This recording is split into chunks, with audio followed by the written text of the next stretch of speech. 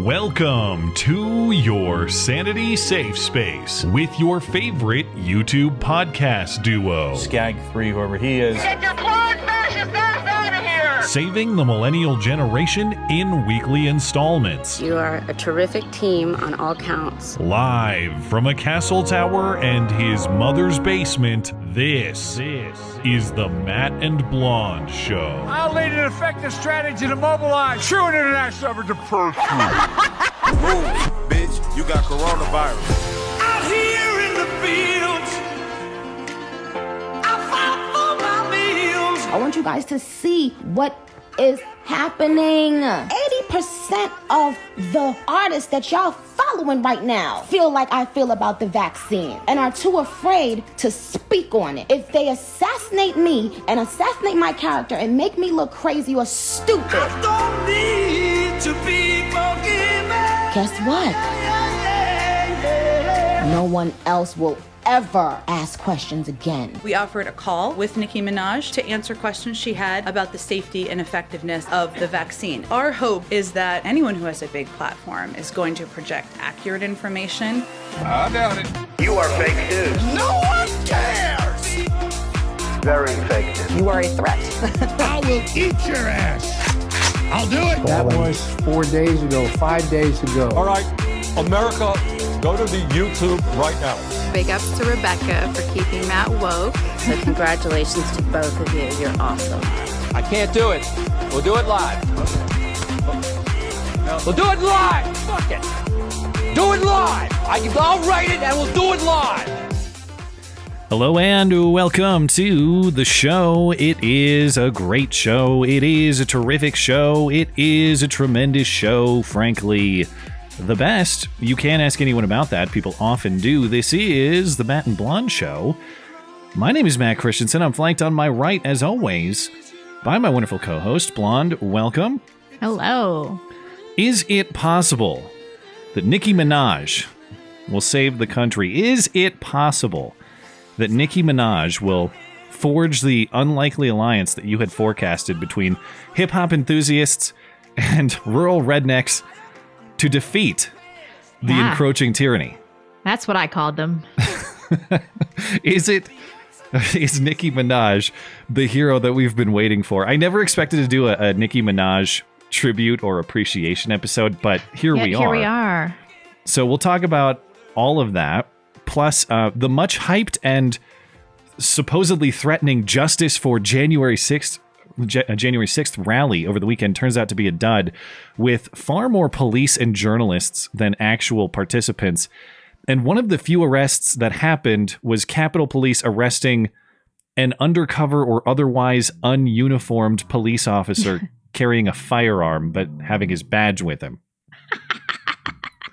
Perfect microcosm of the status of retards. Federal law enforcement at the I love moment. how he's like, don't blow my cover, man. Shut up.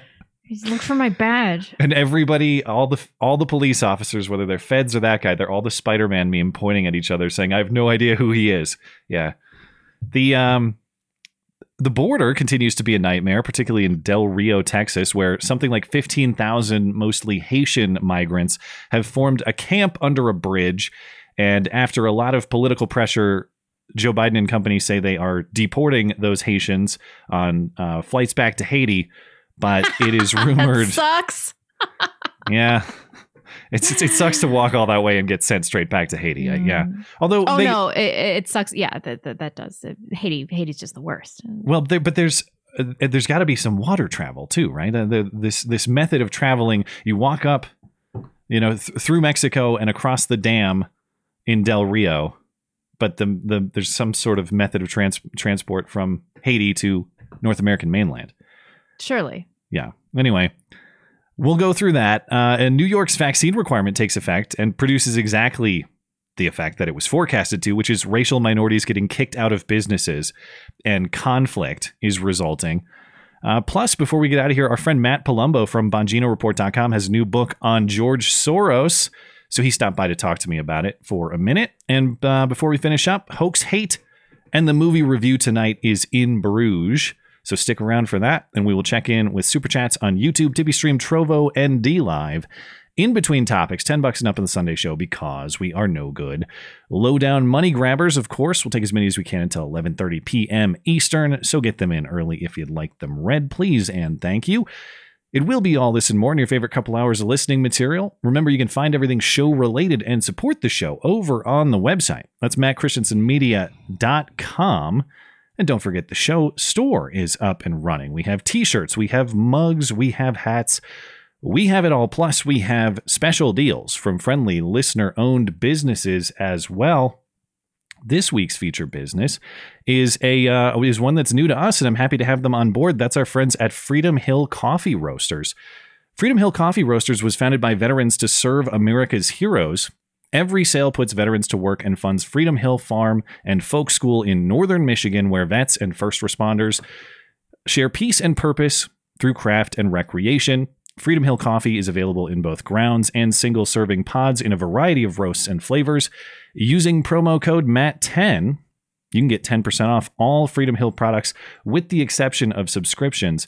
Support small business, support veteran charity and jobs, support listeners of this show, and, of course, support yourself with great coffee from Freedom Hill Coffee Roasters. Promo code MATT10 gets you 10% off at checkout. You can find everything from Freedom Hill, plus other great offers from the rest of our friendly listener-owned businesses, including Charity Swipes, Hero Soap Company, Phoenix Ammunition, and more at mattchristiansenmedia.com/deals. Deals by listeners, for listeners. We also had a meetup down in Atlanta. Sure did. And it looks an awful lot like the Texas meetup that we featured last week, although there doesn't appear to be any ATF representation at this one.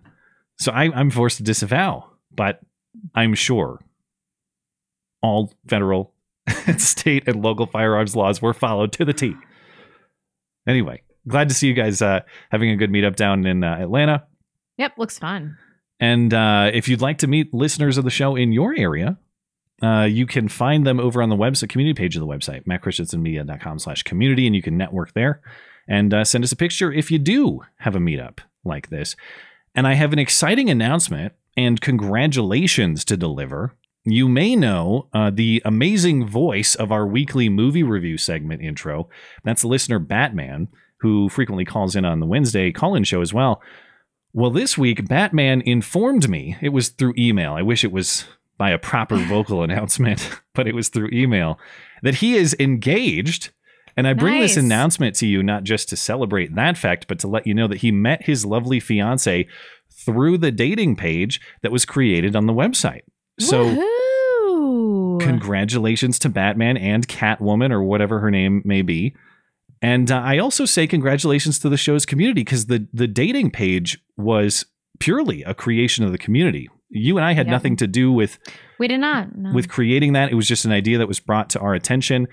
So we facilitated it and we linked it. But other than that, we kind of let the community design that the way that they wanted it to be run. And so this engagement is not just a major moment for Batman and Catwoman. It's an achievement for this show's community. The show is now responsible for several marriages, including my own. So crazy. We are making happiness and memories and lifetimes around here. So thanks for being a part of that. You tell me you have a brief story on antibodies. What's that about? I do. I mean, I haven't gotten my results in yet, so it remains to be seen what's going to happen. I don't think any of the people involved in this story are going to be mad that I'm telling it, but my dad got coronavirus, and it was obvious that we all had coronavirus. This was back in April. So we're like, Dad, you're head of the household. You go get tested. So only you are in some government file. So of course he tested positive, and then we all were like, okay, well, this is what we all have. So nobody else get tested. And then I infected my brother and my brother's whole family. I infected my baby, and my mom had it. And so recently we're like, well, let's get this antibody test, because maybe in future it will protect us against the vaccine mandate. So all of us have gotten the antibody test. Mine is still pending. My dad's positive. My mom's negative. My brother and his whole family negative. And you said you're awaiting your results. Yours is unknown. I'm awaiting my results. Yeah, okay. Mine's unknown. Now, I bet mine's going to be negative. And we all had it. We were sick as shit. I lost my sense of taste and smell for 6 weeks. It still isn't back properly. Classic coronavirus symptoms. I'm positive that it is what we had. It was just textbook.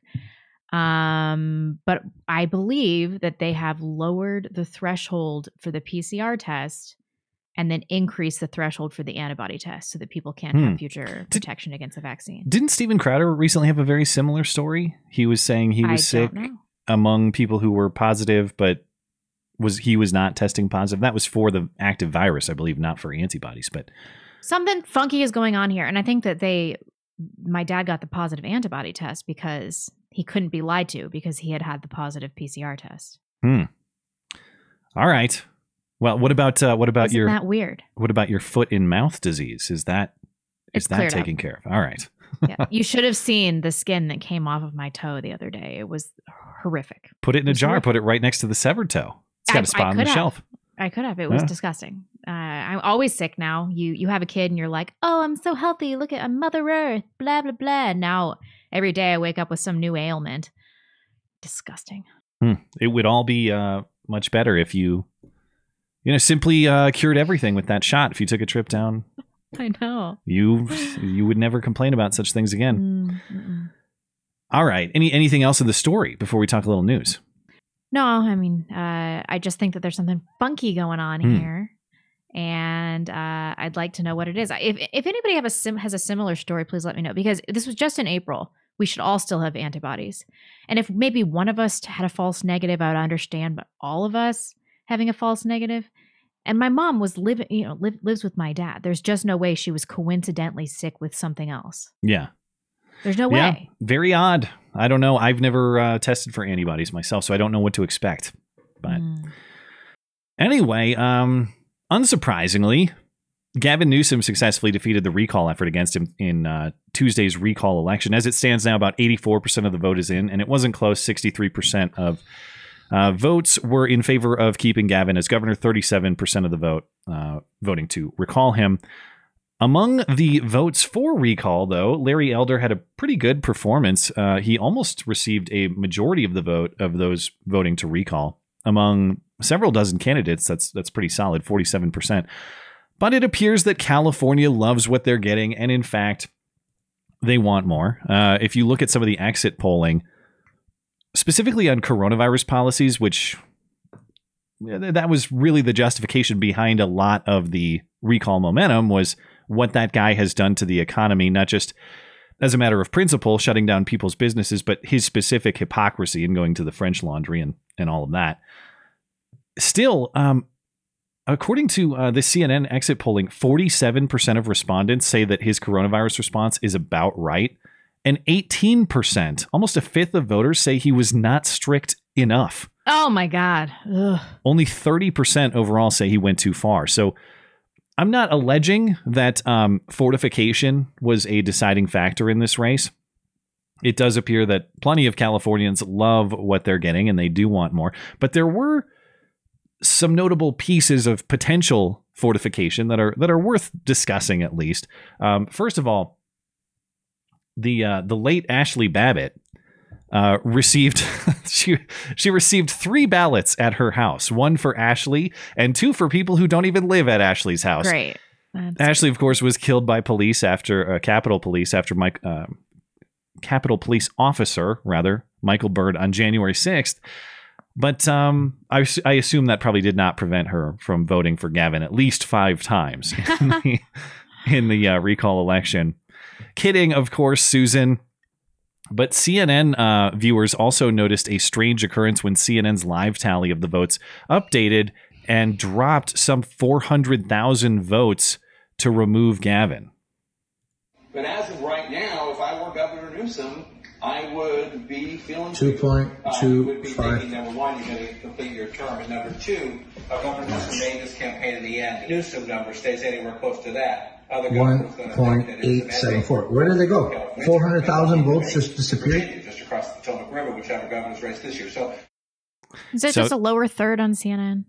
Yeah. So what you saw was the vote for recall drop from about 2.25 million to about 1.8 million as it updated. Officially, this was just human error The fact checkers say that Edison Research, the polling firm that provides election data to CNN, said a data reporting error by one of its staffers caused false vote totals to briefly appear on a live CNN broadcast. The error was fixed within 2 minutes, and that's why you saw what you saw. CNN declined a request for comment. In any case, whether that was human error, or whether that was the fortification at play, it's hard to believe that this is anything but planned, that this is pure coincidence, that as soon as the recall is over, LA County jumps right on board with their peers in San Francisco and Bill de Blasio and says, yeah, we're doing a vaccine mandate at bars, nightclubs, breweries, and wineries. As soon as you keep Gavin in there, it's the green light for them to get exactly the sort of policies that California is content to vote for, which is increasingly authoritarian control of your life. So enjoy. Cool. It's what they want. Larry Elder's controlled opposition anyway. This was never going anywhere. It was unlikely, but I would have loved the show. And yeah, but I'm sick of this kind of stuff happening where people are like, oh, maybe by using the system, I can actually get things under control in my state of California. California is definitely a lost cause by now. It's so fucking stupid. It's like, if you haven't given up and moved on right now, I don't know what to tell you. I'm going to vote for Larry Elder in the recall election. And to all the Californians who inevitably flee to states like ours after they continue to ruin California, just remember why you fled and what destroyed the state that you fled. Because we'll burn your house down if we find out that you vote Democrat. Defensively. I saw a whole, my parents were looking through a magazine. It was this whole profile in a local magazine about how Glenn Close lives in Bozeman now. And she's bringing like 50 of her family members from LA here. Oh, no. All to vote Democrat, all to fund Democrats, all to drive up housing costs. How many adopted African children does she have? Let me see. I have no idea. But hey, speaking of, I don't know. That's whatever. Tell me about Mohammed Noor. Speaking of, that's a pretty good transition. He's Somali, right? Well, I couldn't believe this. Yeah, his conviction has been vacated. The guy who killed Justine Damond. Yes, totally vacated by. For those of you that don't remember, he was responding to a 911 call from Justine. She wasn't engaged, but we've been calling her Justine Damond incorrectly. Her last name is Ruschek, I think. Huh. Okay. So she thought there was some kind of sexual assault going on, and so she called 911, and she was waiting in the alleyway, and this stupid fucking Somali retard just reached over his partner and just like wasted her, killed her. And he was charged with third-degree murder. I think he was going to spend 12 years in jail. He's been in jail for 28 months. And then this week, they vacated the charges. They said there was insufficient evidence to sustain the conviction and ordered that he be sentenced on his conviction for second-degree manslaughter, which is, of course, a lesser charge. The Supreme Court explained this. They said a person's mental state must show a generalized indifference to human life, which cannot exist when the defendant's conduct is directed with particularity at the person who was killed. I don't know how that makes any sense. That's a lot of legalese there, but they're speaking to the intent of the crime, right? But also particular to a single victim. They are saying that there's no proven generalized indifference to human life because it was a targeted crime. Oh, okay, I see. Which is retarded, but whatever. For third degree murder, also known as depraved mind murder. Yeah. So they ruled that there was insufficient evidence to sustain this conviction for depraved mind murder because Justine was a single victim. Yeah. And this is going to piss everybody off. In a statement, Noor's lawyers and his family praised the decision, quote, "They have had a long journey. Now fairness has been delivered to a person who is devoted to his community. With hardship comes ease." Okay. And then there are a lot of potential implications for Chauvin, because of course Derek Chauvin was similarly convicted of killing a specific person under this depraved mind standard, indifference toward human life. Yeah, it's not going to matter. Also his was it's in jeopardy for the same reason, because he was targeted for a single individual, but the reversal is not going to happen because he has these other sentences. He's sentenced on other more serious charges. So it's of course not going to make a difference, because if you're a Somalian, you want to blow away some white chick, it's totally fine. But if you're a white guy that's going to defend yourself against a fentanyl crazed black dude, then, you know, away for life. So yeah, I'm not hopeful this is going to change anything for Chauvin. Well, and speaking of away for life, it is also, I believe it's still in process, but it was rumored or reported that the feds were negotiating a plea deal with Chauvin to give him a little more leniency on pending federal charges of violating the constitutional rights of George Floyd. And the terms of that plea deal were believed to be that Derek Chauvin would agree not to appeal his Minnesota convictions. How can we even do that? We did talk about the legality of that in a previous episode, but have you ever heard of that happening before? Well, there's all kinds of terms to plea deals. I'm not a legal expert, but you know, if he voluntarily signs that paper and says, I agree to do these terms in exchange for this legal treatment, sure. But we shall see. I don't think anything's going to change for Derek Chauvin. He's going to be in one prison or another for a long, long time, if not basically forever, until he dies at least. I just heard my dog wipe out my kid. Let me text him. All right. Quick. Well, you check on that. I will update quickly because we have to get to Nicki Minaj, but before we do, you know, there's kind of important news about the top military official in the country allegedly committing treason, but we'll get through that quickly. MBD. According to excerpts released from Bob Woodward's new book on October 3rd, just to give you a recap, people are probably generally familiar, but to sort of update where this story stands, Bob Woodward is releasing this new book, and excerpts of it claim to quote General Mark Milley, chairman of the Joint Chiefs of Staff, having multiple phone calls with his Chinese counterpart, General Lee, and pledging, among other things, that the U.S. would not attack China. So on October 30th of last year, Milley allegedly said on a phone call, quote, I want to assure you, General Lee in China, that the American government is stable and everything is going to be okay. We are not going to attack or conduct any kinetic operations against you. On the same call, Milley is alleged to have said, General Lee, you and I have known each other for 5 years. If we're going to attack, I'm going to call you ahead of time. It's not going to be a surprise. In a second call in early January, after January 6th, Milley assured General Lee that, quote, we are 100% steady, being the U.S. and the U.S. government. Everything's fine, but democracy can be sloppy sometimes. On the same day, Milley spoke to Nancy Pelosi, who said Trump is crazy. You know he's crazy. He's been crazy for some time. So don't say you don't know what his state of mind is. General Milley said, Madam Speaker, I agree with you on everything. It's one thing, of course, to communicate with foreign leaders or to try to quell the worries of foreign leaders with the president's blessings, especially. But as presented, this would appear to be our top military official pledging to an enemy that he will warn them no matter what the president, the commander in chief, decides or commands. It should be noted that as the president's top military advisor, Milley was not in the chain of command here, but he talked about making decisions anyway. So betraying the chain of command in service to a foreign power could certainly fit the constitutional definition of treason, aiding and abetting the enemy, but you decide. Really?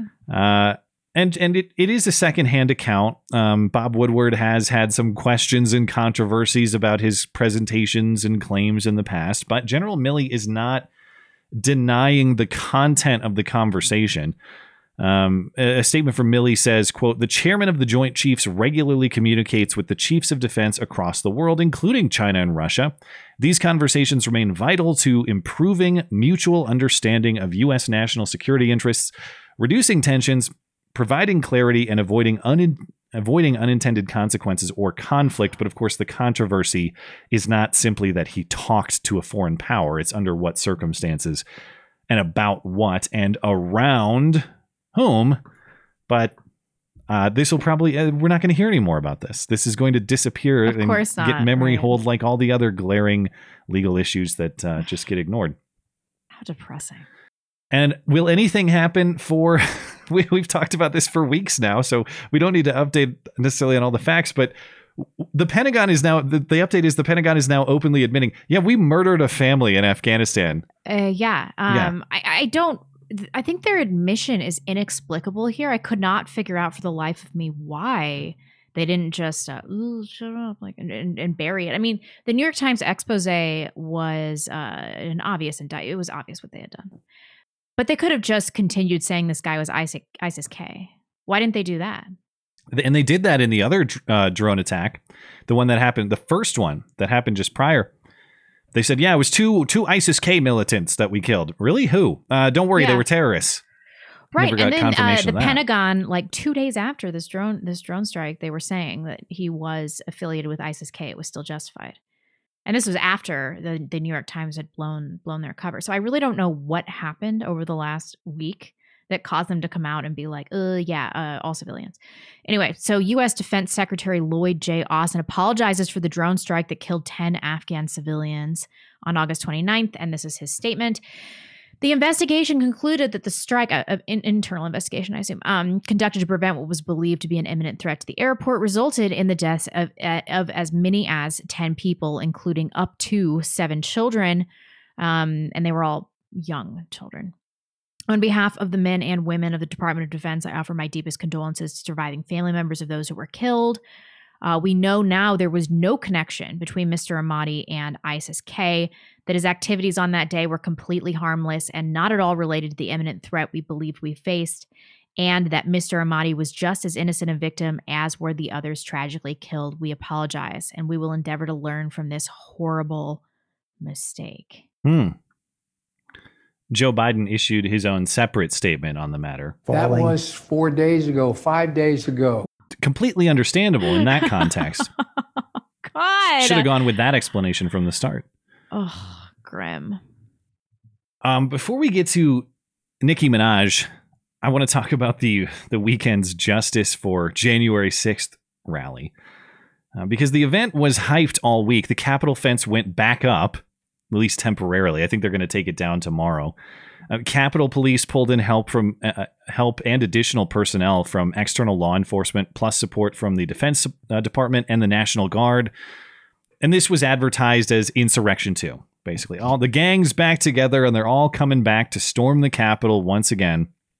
When this Justice for January 6th rally happened yesterday, and it was, by all accounts, a complete dud. There were way more police and journalists there than actual participants. According to one description, the event lasted about 30 minutes, and only about 100 people attended.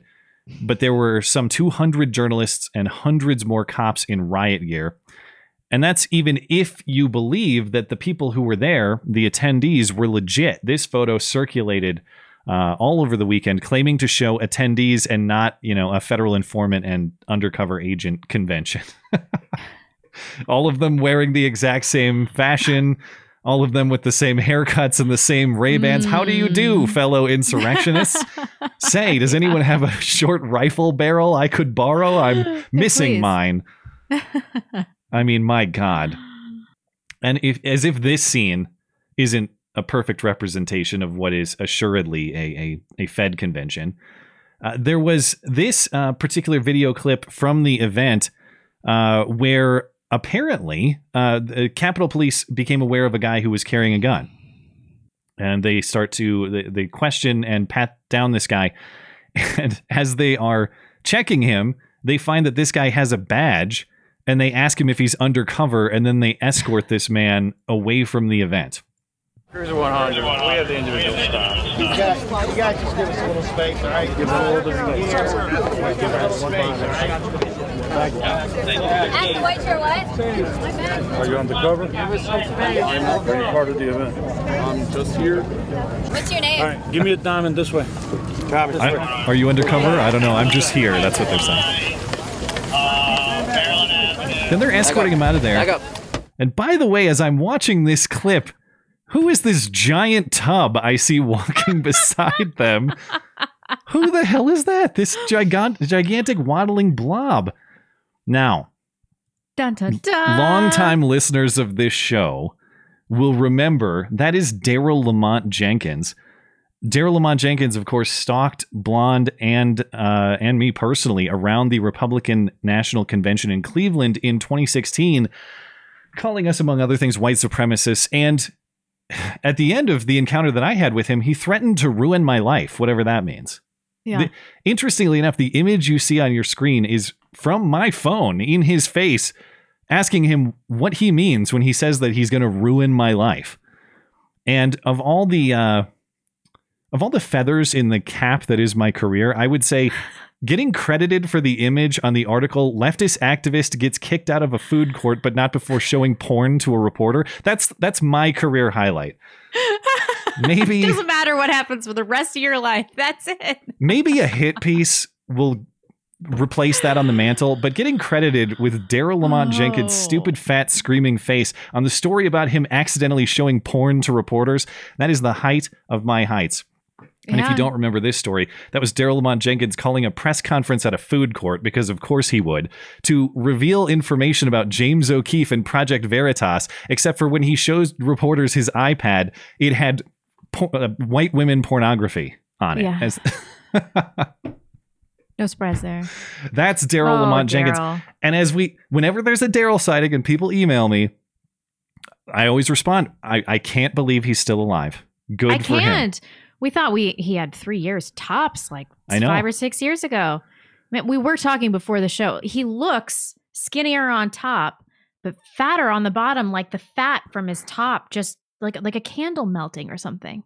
He needs to spend time in one of those devices that puts his feet up in the air. It's like weight gathering at the bottom of an actual sack. That is what we're talking about. Oh, Daryl. No, fuck Daryl.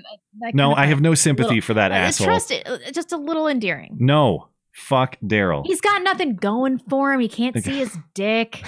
Come on, just throw him a bone. Anyway. He has chosen the most sexually attractive group of women to fetishize, though. Fair. Good for him. Back to the story, because I really didn't mean to turn this into a rip on Daryl segment. It's just when I see him, I have to easy. Take a trip down memory lane. But back to the story of that guy getting patted down and escorted out. It's just a perfect, as this one tweet summarizes, this is just a perfect microcosm of the entire event. Undercover cop stopped by riot cops, surrounded by journalists asking what happened. Nothing happened. That's what happened. Nothing. You guys invented this entire show yourselves. Capitol Police say it's not clear why this armed man was at the rally.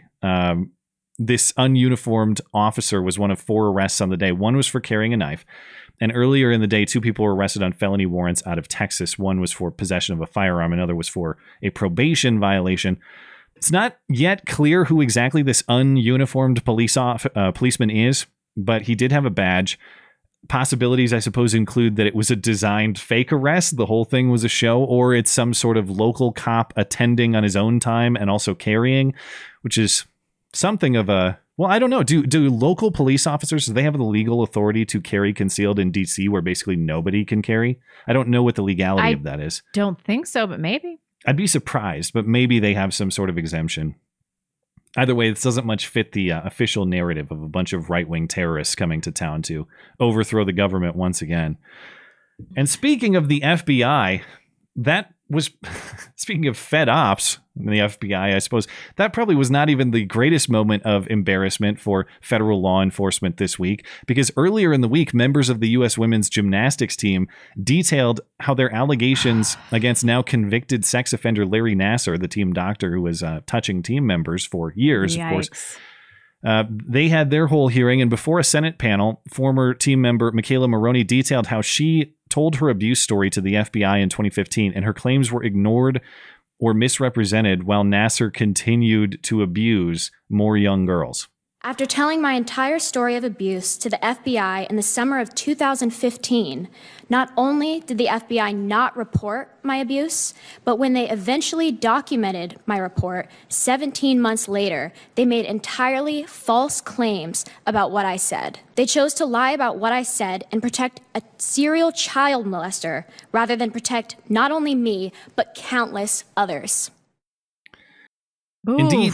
I don't know if you saw this, but the Office of Inspector General confirmed to the Senate panel that Nassar molested more than 70 girls and women under the guise of medical treatment while the FBI failed to act. So that's 70 after the FBI had knowledge of the claims. Well, it sounds like we need to give more money to government agencies, right? More government alphabet agencies. That sounds sensible to me because, as Mike Cernovich was saying on Twitter, if you're a fan of sniping moms, if you're a fan of entrapment, if you're a fan of fake kidnapping plots, certainly if you're a fan of protecting pedophiles, we need to make sure that the FBI is a well-funded and supported agency. Unreal. Keep federalizing law enforcement. Yeah, so that's all I have to say on that. There's really not that much to say about the gathering in D.C. over the weekend. It was so uneventful. That was the biggest event of the day, is that guy getting arrested and the Daryl Lamont Jenkins cameo. Man. So let's get to the much more important news. You know, this really was what I needed this week. I've been feeling kind of weak, kind of down. And this was just a shot in the arm, wasn't it? It was encouraging. And I think there are probably, as ridiculous as all of this is, people get lost in the specifics of whether Nicki Minaj's specific vaccine claims have merit or not. They don't. The value of what she's doing is encouraging people to think for themselves and see the effort to destroy someone who does and see what happens, see what we're sacrificing if we allow these people to continue having more and more control over our lives.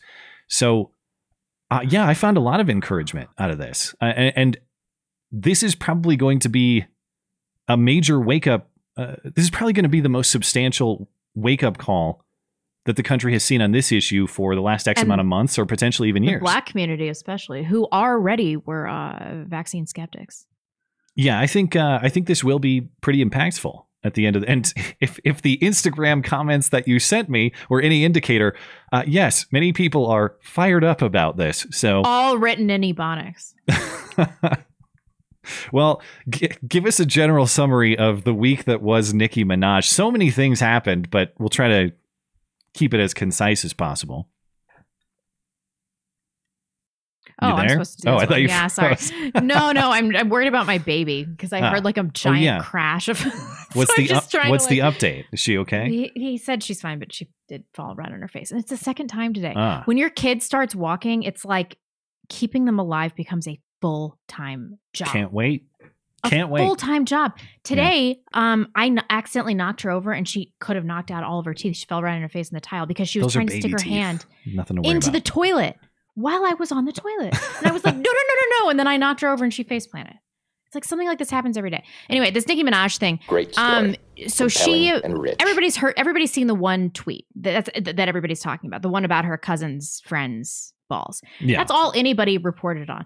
But if you look at this Daily Storm article, he has the breakdown of like every single thing that she did. And she was doing a lot of stuff. She was like responding to people about the vaccine. And most of it was pretty benign. She was just saying, do your own research. I'm not going to get it until I do my own research. And she was retweeting people that had vaccine injury from it. And it was just general skepticism. She wasn't like, if you get the vaccine, you're a fucking retard or anything. She didn't say anything like that. The point was evaluate for yourself. Right. Yeah. The point was evaluate for yourself. And then she was just talking about how the Met Gala, that's a stupid reason to get the vaccine. She's like, I have a young kid. I'm not just going to get the vaccine to go to the Met Gala. That's retarded. She said she's still doing research. And then, of course, the famous tweet where she's like, my cousin's friend got the vaccine and it made his balls all swollen. And then his girlfriend dumped him and do more research. Oh, I didn't know that part. The girlfriend dumped him. Oh, the girl called off the wedding. Wow. Man, rough time. So we're going to talk about this Joy Reid thing, which I think might have been the best moment of all of this. Maybe. I know you're really into the Pepe meme, but I was looking into this today because I can't get enough of this story. Yeah. And when I hear the term dox from the leftist media, I'm like, what did you do? Just say their first and last names? But it sounded like she legit doxed these. Oh yeah. There were phone numbers. So you really have. You got the fight with Joy Reid, and you got and that precipitates fights with other journalists. So which one you want to take first? You want to start with Joy or talk about the doxing? Well, the doxing is really quick.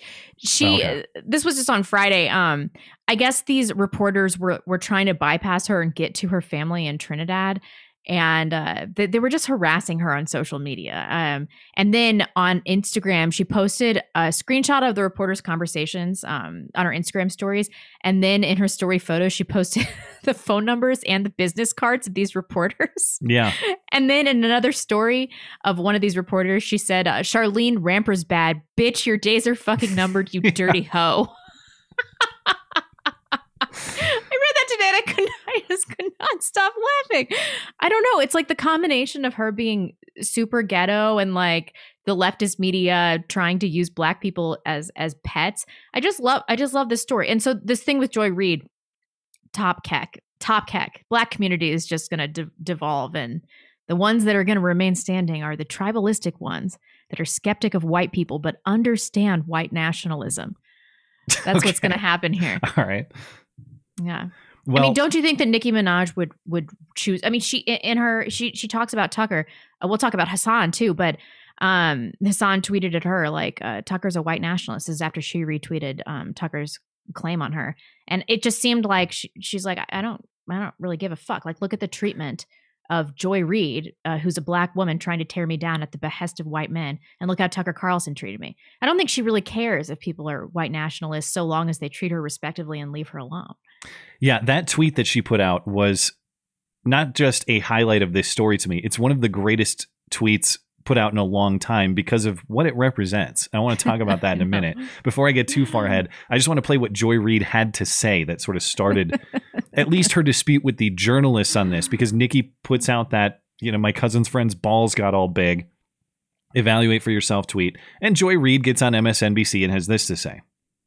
And people like Nicki Minaj, I have to say this. You have a platform, sister, that is 22 million followers.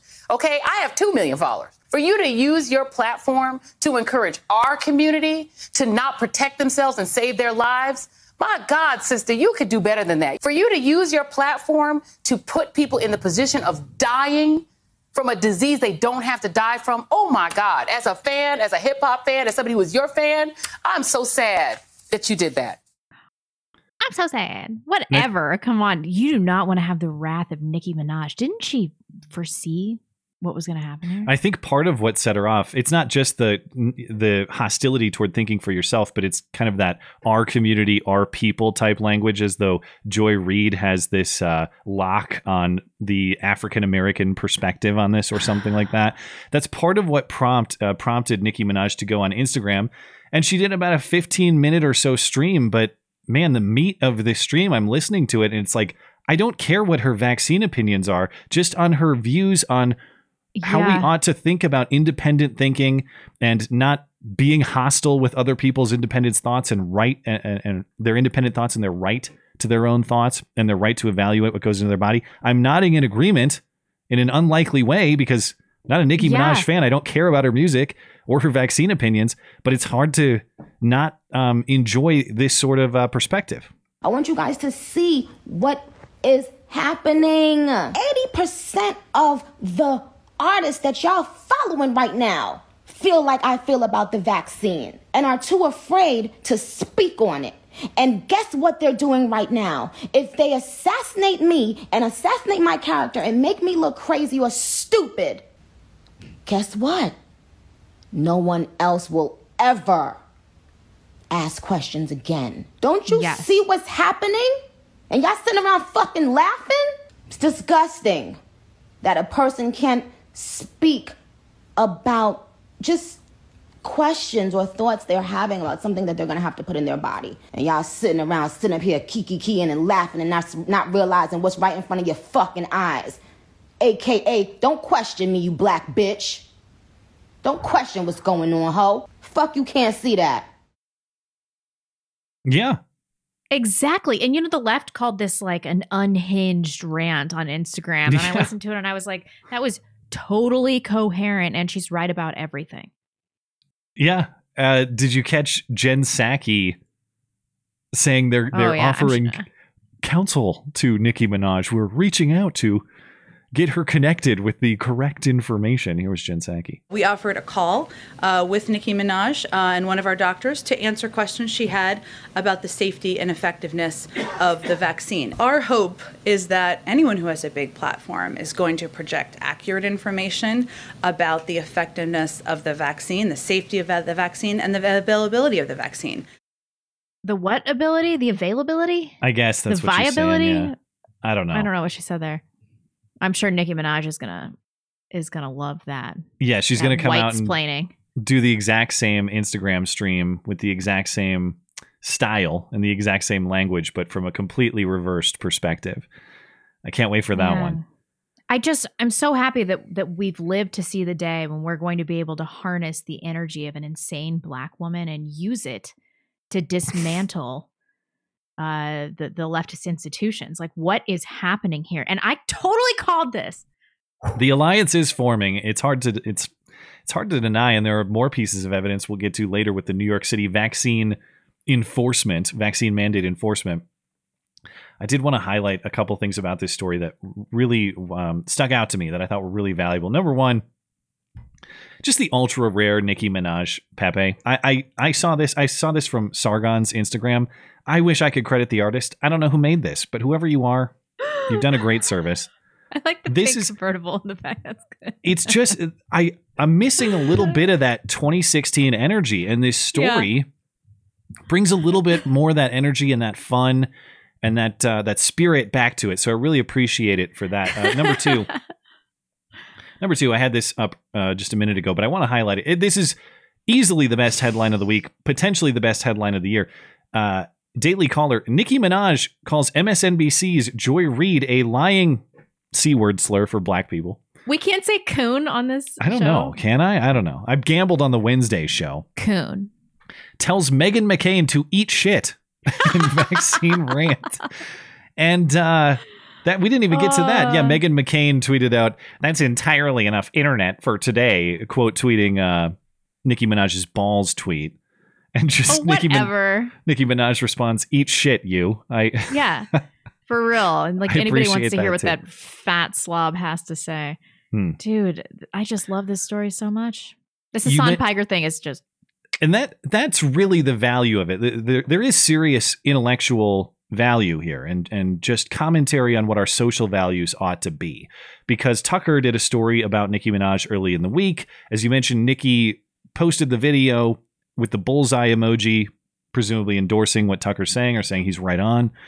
And then Hassan Piker, Cenk Uygur's nephew or whatever the relationship is, responds, yeah, he's Cenk's nephew, or there's a close family relationship. I was unaware of that. Yeah, I used to think that people just called him that as a joke. Like, oh, he's Cenk's nephew because he's like, Cenk's apprentice or something. But he's actually, he has a family relationship with Cenk. Wow. Anyway, Hassan Piker responds, he's a white nationalist, right? And this tweet from Nicki Minaj, right? So I can't speak to, agree with, even look at someone from a particular political party. People aren't human anymore. If you're Black and a Democrat tells you to shove marbles up your ass, you simply have to. If another party tells you to look out for a bus, stand there and get hit. And that's important to think about. People want to make this about the vaccine and her cousin's friend's balls or whatever. It isn't. The reason I'm 100% team Nicki Minaj on this is it has nothing to do with her cousin's friend or the balls or the wedding or whether the vaccine caused that or not, whether the vaccine's good or whether the vaccine's bad. It has everything to do with whether we're still a country where people make medical decisions for themselves or any decisions for themselves and have the right to say weird shit and have the other people stick up for their right to say weird shit if they want to. So are we that, or are we a country of weaklings who demand conformity and punish anyone who dares question the official narrative? I don't have to agree with Nicki Minaj on specifics or even like Nicki Minaj or her music to understand the value of what she's saying, which is simply think for yourself. And if you can do it, defend the rights of other people to think for themselves, even if they say weird, outlandish shit. Anyone who threatens you thinking for yourself should be told to fuck off. We need more of that energy in this country. True, yeah. That's why I love what she's doing right now. But I don't even think that is the most important thing about what she's saying. She hit on some really important notes about tribalism and about race, and the stuff that she said to Joy Reid about her doing what white men say in order to tear a Black woman down. Yeah, that's true. That's true. And she's also really appealing to this Black skepticism about white medicine. I can't even believe I'm fucking saying this. I can't believe I'm saying this. hand in hand, real. arm in arm. Yeah. Well, have you seen Bigger, Blacker, and Uncut, that Chris Rock? I think it was that one. But he talks about how remember. his father was always like, put some Robitussin on it. Like no matter what was wrong, and put some Tussin on it. Yeah. And I think that there is this this mentality in the Black community that's like, you can't trust white doctors. And what we've seen with coronavirus is like, well, maybe you fucking can't. And you look at this community of people that has largely been enslaved once again, although it's voluntary and through their own ignorance, to the white upper class. And Nicki Minaj is like, look, that also includes what they're mandating you put in your body. Yeah, and that's her whole point. It's not never take the vaccine, it's dangerous. Her point is do your own evaluation no matter what some lab coat tells you to do, or whether someone like Joy Reid, who's simply the mouthpiece to the lab coat's bidding, what she tells you to do. Yeah. So go to that witch doctor in Trinidad and let him sort out your coronavirus, because that's better.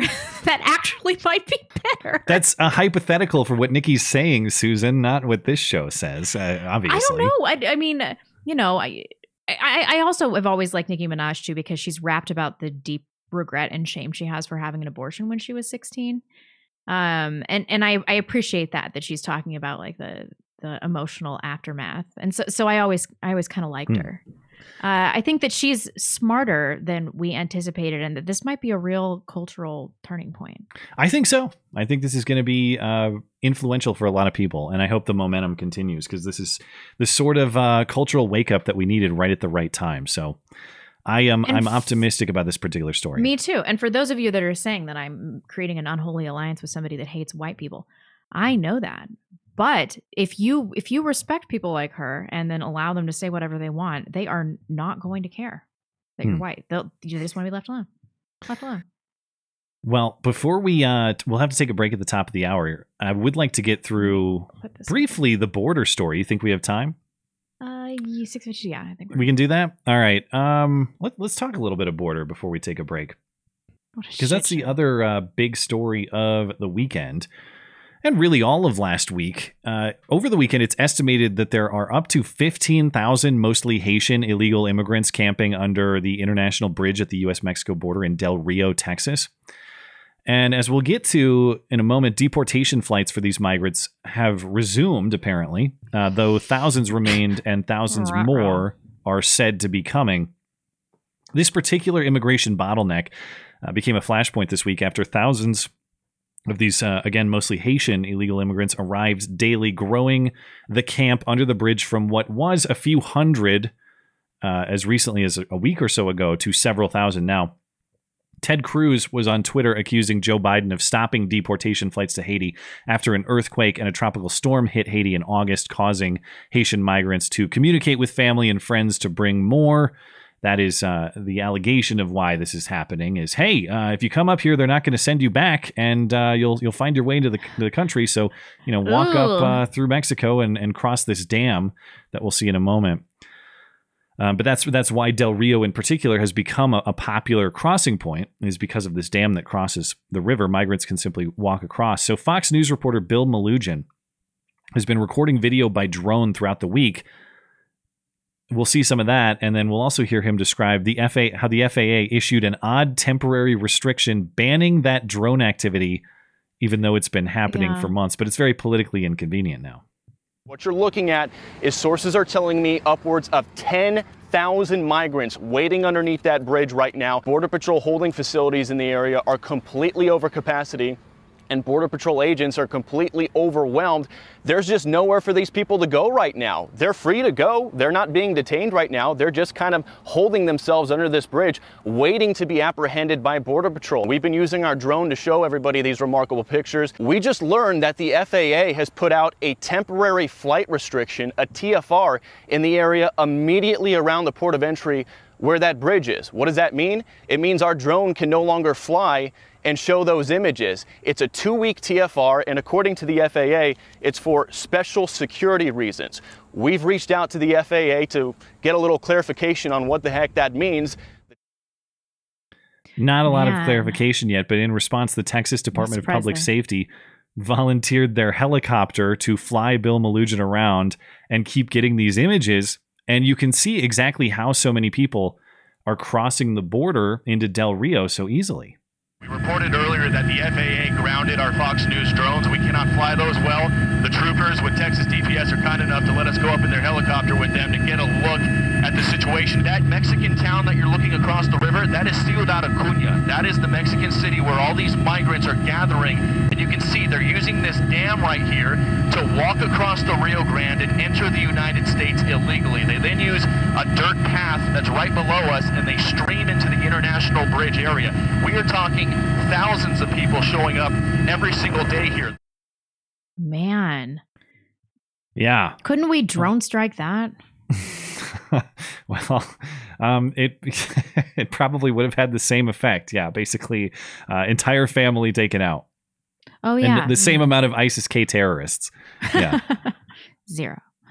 So federal border agents in Del Rio are completely overwhelmed. So now over the weekend, the Texas Highway Patrol and the National Guard and the Texas Department of Safety and other state agents blocked that dam crossing with a barbed wire barrier and their vehicles. So it's reported that that move totally stopped the flow of migrants on Saturday night. Also on Saturday, again, with perfect timing, a week or so late, the feds swoop in with their big plan to get this under control. The Department of Homeland Security finally responded to the week's crisis yesterday, releasing a 6-point plan to address the issue. You ready for this? 400 additional agents to Del Rio. That's not very many. Okay. They're ordering overflow migrants in Del Rio to be processed at other locations. So, okay. How are they going to get to these other locations? Good question. They'll have to be moved somehow. But for the people who are in need of deportation, we will accelerate the pace and capacity of deportation flights to Haiti and other destinations within 72 hours. We'll have coordination with other countries to accept migrants who previously resided in those countries. We're going to provide humanitarian aid to the Del Rio camp. And of course, we're going to send aid to Haiti. We're going to give them money so that they will stop doing this.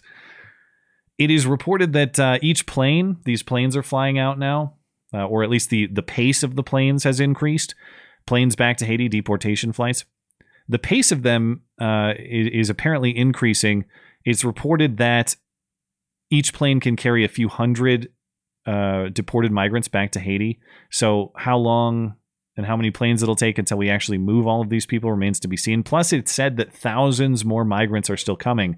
So unless that crossing point is secured, I don't know if this barbed wire fence and the cars blocking it is going to be sufficient, but this issue is going to continue until you stop the flow of people. No, we shouldn't block it off. We've got them all in one place,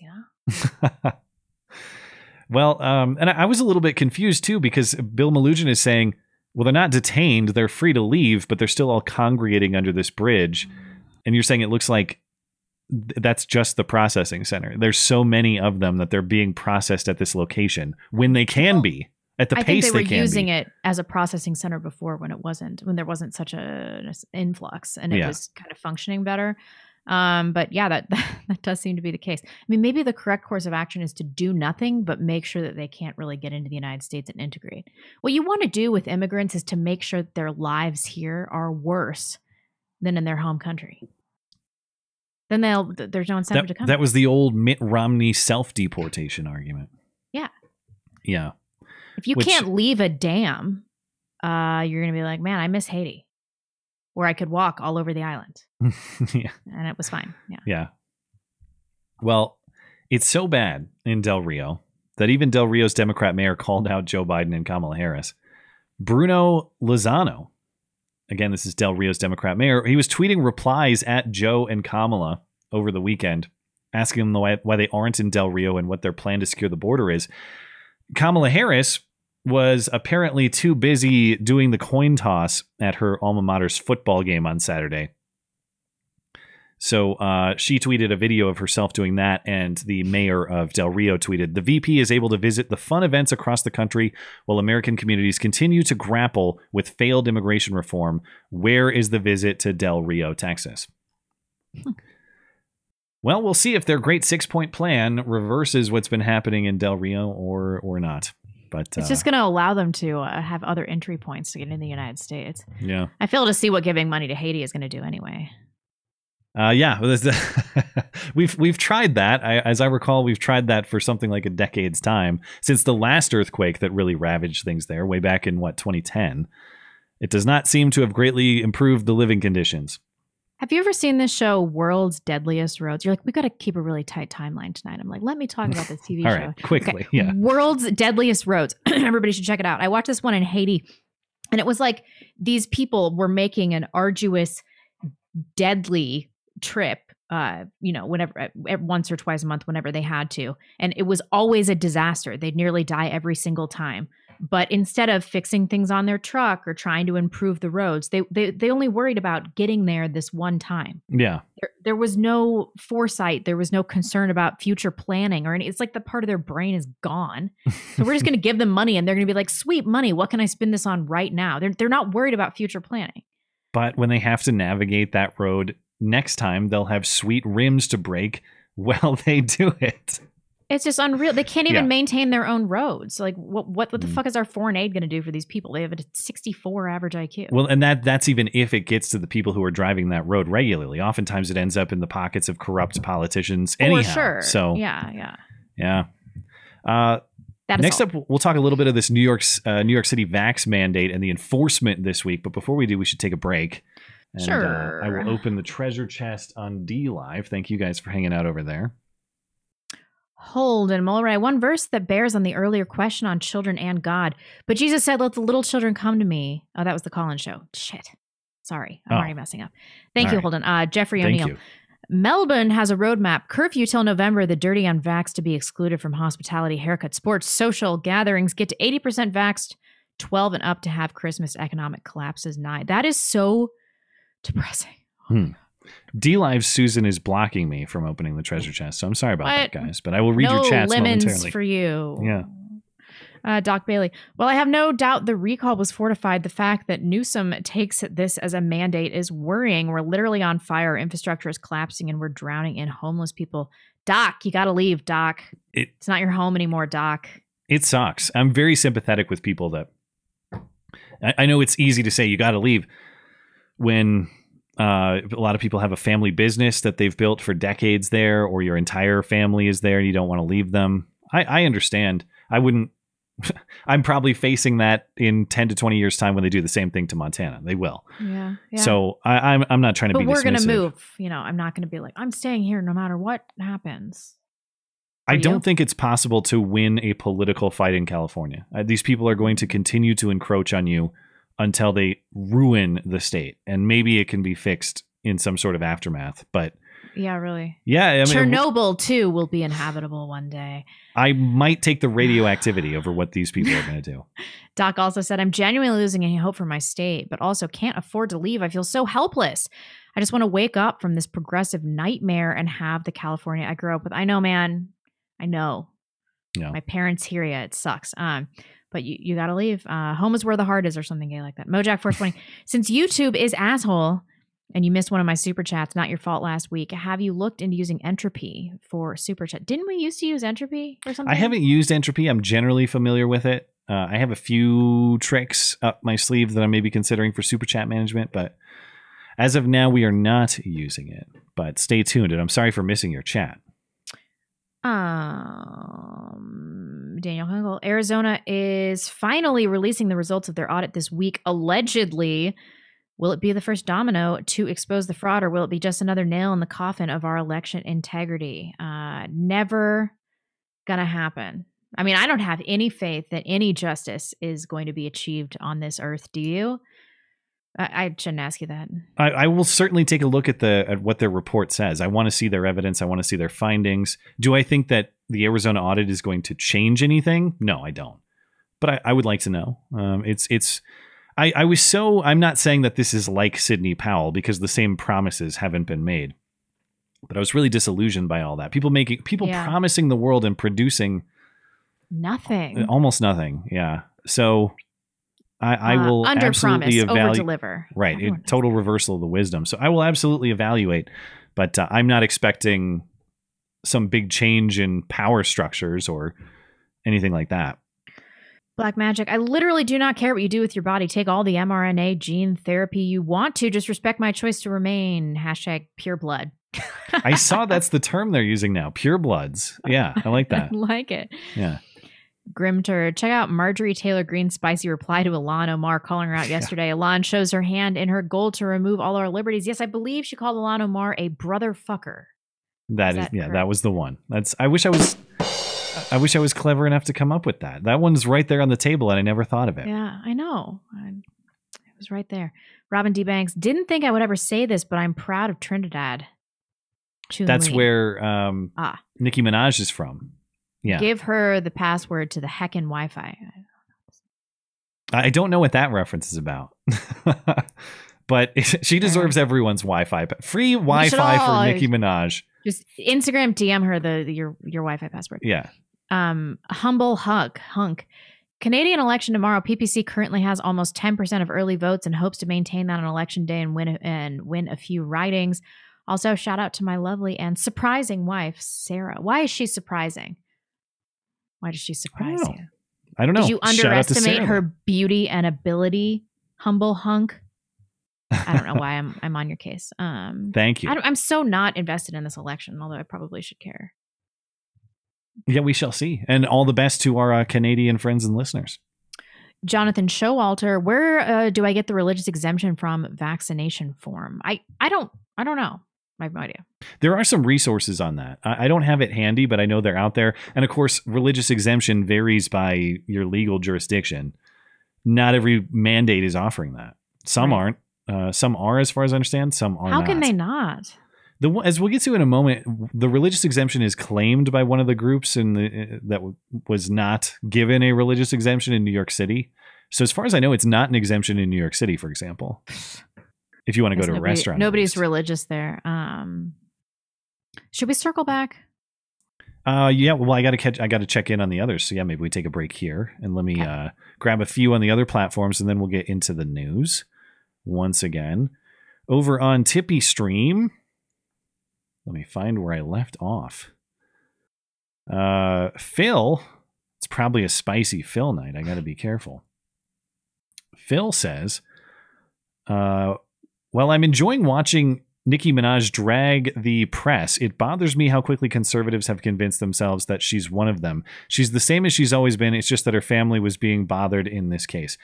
Yeah, I'm sure totally. There's some of that. But at the same time, our country, our value structure is so broken that I'm willing to look past a lot of the things that she references in her Instagram stream. We should have free healthcare and all this. I mean, she still is of that mindset. But to me, we're so far past even those issues where it's like we're talking about, do we have the freedom to voice our thoughts and not attack each other over that sort of just independent thought and free thought? Yeah. That it's not as though I'm going to form a political party with Nicki Minaj. I probably wouldn't do that, but I have to take the wins where they are. And I think there's a lot of win in what Nicki Minaj is saying. Maybe in a country that was in a lot better shape, what Nicki Minaj is saying wouldn't matter at all. But we're in rough shape, and I think it is important. Though, trust me, I am not. I would have some questions before voting for Nicki Minaj. How about that? Let's put it that way. Yeah. I'm realistic about what we can do for each other. Incompetent Hand says the vax is like a console launch. Wait a few months and then remember you're Amish. I identify as unvaccinated. Control group lives matter. Talk of mandates erases our existence. We can teach joggers to chant too. Okay. Phil's got a spree here. Okay, I'm going to read Phil quickly. Phil says, who is moving Haitians through Mexico to the American border? Yeah, good question, because that is happening. They sure didn't swim here. They aren't even refugees. They just don't want to live in the kind of conditions that they are capable of creating. Haiti sucks because it's full of Haitians. Yeah, all right? That's true. Also, Phil the natural disasters. Yikes. It has had a rough few years, but so have a lot of places, and they seem to recover more quickly. Phil says the GOP deserves to be wiped out next year. We need ruthlessness in the current year. And we won't get it with this current crop of surrender monkeys, which I found out is not a slur. That's a Simpsons quote referring to the French. The French. Yeah. Yep, you can say surrender monkey. My apologies to the French, he says, who have shown some real spine in the last few years. Yeah, maybe. Phil also says, what do you get when you feed... Oh, Phil. My God. Say it. What do you get when you feed 100 million starving people with foreign aid? You get 4 billion starving people with foreign aid. Yeah. It's that sort of effect.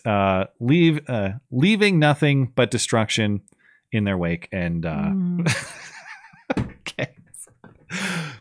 I just got to leave it there, Phil. Thank you. Last one for now. Coca-Cola says, I am wait. Yiz-pilled? What's yiz-pilled? On the JQ being the jab question. We must remain pureblood. We cannot. We can no longer sit back and allow a Twitter infiltration. Wait. I don't even know what this word is. An infiltration, an indoctrination, and subversion. I have to leave this one on the table too. It's pure blood solidarity in the vaccine context is what this is advocating. See, I don't have this in front of me, so I literally have no idea what you're talking about. This one was a little bit tough to follow, but I know that it's a little too. It's Susan bait too. But thank you, Coca-Cola. I appreciate it.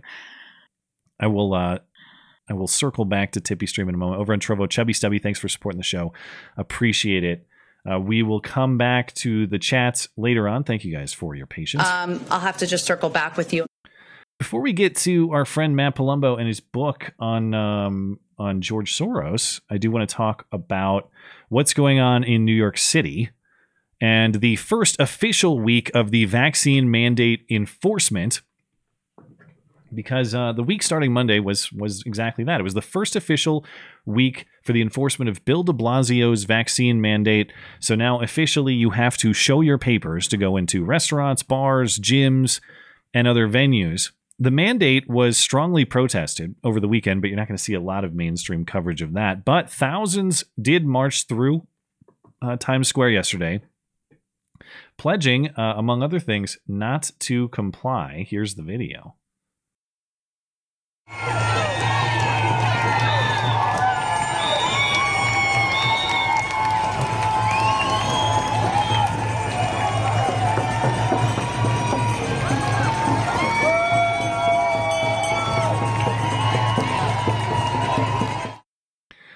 Good amount of people, and at least one person honoring Nicki Minaj as well. You got the Nicki Minaj edition American flag. And but as we know, given the vaccination stats by demographics, this policy is going to have racially disproportionate results that are going to be revealed as you enforce this. If you are enforcing against the unvaccinated and the unvaccinated are disproportionately racial minorities, you are going to be telling racial minorities to get the hell out of businesses. That was easily foreseeable, but now it's a reality. So on Thursday, a video of a black family getting kicked out of a New York City restaurant emerged, and this was for failure to show vaccine papers on command. And the guy made a big show of it, and the rest of the restaurant patrons gave him the finger. This is what it looked like. So you're refusing to serve us? Are you refusing to serve us? So you're going to enforce segregation. You don't have to leave. Everybody in here is okay with that?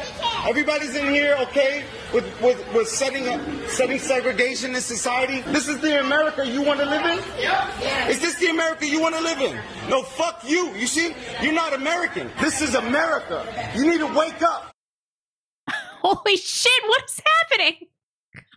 You got leftists giving the finger to black people and telling them to get the hell out of their business. Yeah. That's the point that we're at. And of course, that incident, it's not a racial incident, at least purely, but the family they are claiming, the family says that other non-black families in the establishment, they were not asked for their papers, but the black family was. That's how they're claiming there was a racial element to this. But even if the the restaurant owner, at the behest of the city, was walking around asking every table for vaccine papers. We've been told by progressives like Bill de Blasio and others that if a regulation has a racially disproportionate impact, it is itself racist. So you don't get to suddenly claim, well, it's not a racist policy, it's just that those black people happen to break it. Well, that's kind of true for most disproportionate results in any legal context. You want to talk about people being shot by police? Well, right. Yeah. When you commit crimes at a disproportionate level, you tend to have more violent encounters with police officers. When you're not vaccinated in a place that requires it, you tend to have a disproportionate amount of New York City business owners telling you to get the hell out of the restaurant. That's the way this works. So you can't have it both ways. You do have to pick. If it's not racist in the policing context, if it is racist in the policing context, rather, it has to be racist in this context as well. They don't have to be ideologically consistent. Well, only you are making them are mandating that they be ideologically consistent. That's probably crediting them too much. You're right, but that's not the only case. You sent me this one this morning. I had not seen it yet, and I wish I could show you the video, but Susan says it's a no. It's age restricted. I don't know how I feel about this.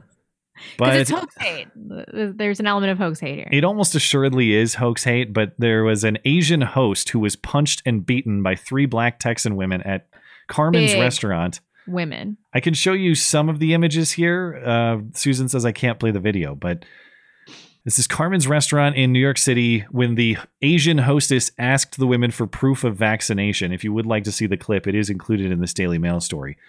And this was on Thursday. The black women, to your hoax hate point, say they were racially profiled and called the N-word, which probably didn't happen. And even in their allegation, it's unclear by whom.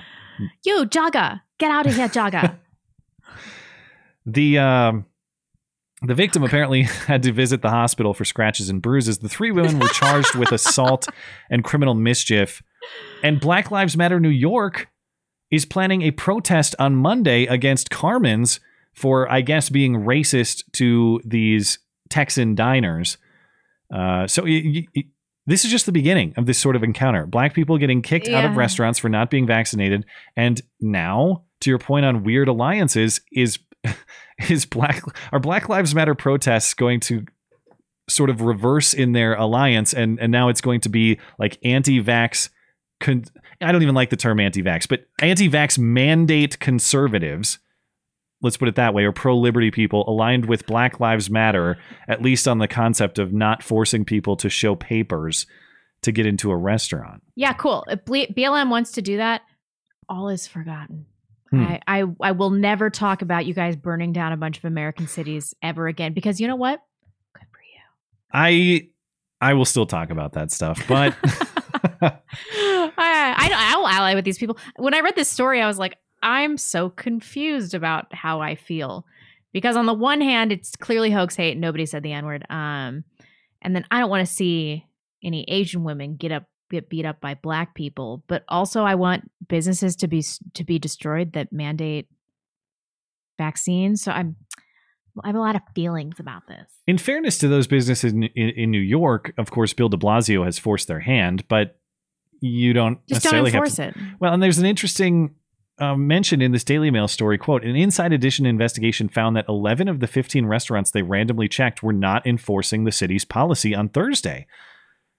I don't know how they checked that. Maybe they made phone calls. Maybe they just tried it. Maybe they just went in there without showing their vaccine papers. They have all these city inspectors that are probably narking them out. A 2/3 majority of restaurants not doing it, that's a good sign. Yeah, that is the good. city doesn't have the resources to visit every establishment and audit their vaccination records and find them and all. Just say no. Just no. We're not doing that. We're Go not doing away. that, yeah. Take me to prison, I guess, because I'm just here to serve food. So, as I mentioned, if you want to see the video of that, I'll link it in the description, since Susan says I can't show it without age restricting the video. And this is one of those clips, just like the next one, where Susan's algorithm clearly has an eye out for this, because sometimes if we have sort of violent clips, it'll get age restricted after the fact, like someone reports it and it gets dinged. Susan's algorithm has this watched for the moment that it's uploaded. I'm talking within a second of posting it. Yeah. It says age restricted. And the same is true for what happened in Melbourne, Australia, or at least a Melbourne suburb because I really wanted to show this clip to show what's not too far off in our future as we keep restricting and keep locking down and keep mandating vaccine papers and stuff. There's this insane scene in a Melbourne suburb on Saturday. Police formed a line to stop hundreds of anti-lockdown protesters flouting the new stay-at-home order. This is the 6th lockdown order. The first 5 weren't good enough, but the 6th assuredly will be. So police attempted to block roads and access into the center of the city, but protesters eventually charged through the police line and just ran the police over. And I don't mean with cars. I mean a mob of people running through a police line. And Susan says I can't show it, inappropriate content, but I wanted to highlight one frame in the video because, as you can see, it's just a mob of people overrunning the police, sprinting. But there's a moment in there that is just a Moldilocks reenactment. Yeah. What you're looking at is a man running in a full sprint, punching square in the face, who I'm 99% sure is a female cop just standing in the middle of the chaos. Zoomed in, and I think you can see her hair. Like, okay. I think that's her ponytail at the end. You can watch the video and judge for yourself, but I'm pretty sure that's a chick cop getting decked by the patriarchy, flying by her on foot. Great. More women getting hit in the face by full-grown men is always what I've advocated for on this show. Yeah, I mean, what are female cops to do? There were 200 arrests as a result of this, and a lot of it wasn't even for violent or rioting behavior. It's just the gathering itself was illegal. So you could be arrested just for being outside of your home. And there's so much reaction on Twitter saying, oh, how awful this is. Oh, my God, the lawlessness. Well, yeah, I agree. In general, a mob running through a city and beating people and just running roughshod, not good. But can we at least consider the context as to why this happened? Maybe when you lock people up for a year and a half and deprive them of all of their rights and tell them they're not free to go earn a living for their family, and tell them, in the case of Australia, that they might be committing a crime just for organizing to protest or to exercise their speech rights in opposition to this. Once you remove the rights of people to use their words and to just enjoy their life freely, what else do you have? You should be thankful. I guess good job you guys removed their guns, like they have to run through the streets like it's the running of the bulls and punch cops in the face. But yeah, when the government and law enforcement loses respect for the population and treats them like subjects rather than citizens, this is exactly the sort of result that happens. This should be predictable. People find it shocking. I agree, just the sight of it is. But the result of people behaving violently because their rights have been deprived for a long period of time, totally predictable. You can only do that for so long. Yeah, and it makes me a little bit less concerned about the state we're in internationally. I'm always like, oh, Australia is so cucked because they don't have any guns, but maybe something worse is brewing because they don't have any guns. There's no threat of guns. Well, this guy has redeemed Australian men for you. This guy personally, right there. I mean, that's great. That's great. Maybe people have more of a will than I've been anticipating. And I did want to mention last coronavirus topic because just to recognize the propaganda and control that's being exerted upon us. Last week, we talked about that North Carolina hospital staff where they were strategizing about how to represent numbers to scare people. This week, we heard an Israeli health minister just say it outright, multiple ministers just saying outright what they think when they think people aren't listening. So just before the start of a cabinet meeting last Sunday, several Israeli ministers were heard admitting that some coronavirus restrictions, such as the controversial Green Pass vaccine passport, were enforced simply for the purpose of pushing people to get vaccinated rather than for epidemiological reasons. As ministers said they were concerned that the unvaccinated were filling hospital beds. The ministers were overheard saying, I would play the clip, but it's in Hebrew, so that doesn't, and there aren't English subtitles, so it doesn't do us much good. But the ministers were overheard, quote, saying that some coronavirus related restrictions are only aimed at incentivizing vaccination rather than driving down morbidity, the Times of Israel reported. So I would say that's a pretty reputable characterization. That's not someone's Twitter translation. That's what the Times of Israel is reporting. Incredible. So it's never been about public health. Yeah. I mean, you can listen to the audio yourself, but I don't know what they're saying personally. So I will forego that for now. All right. Are we set to take an interview break? Mm-hmm. Okay, well, we will take a break to talk to our friend Matt Palumbo, the content manager over at BonginoReport.com.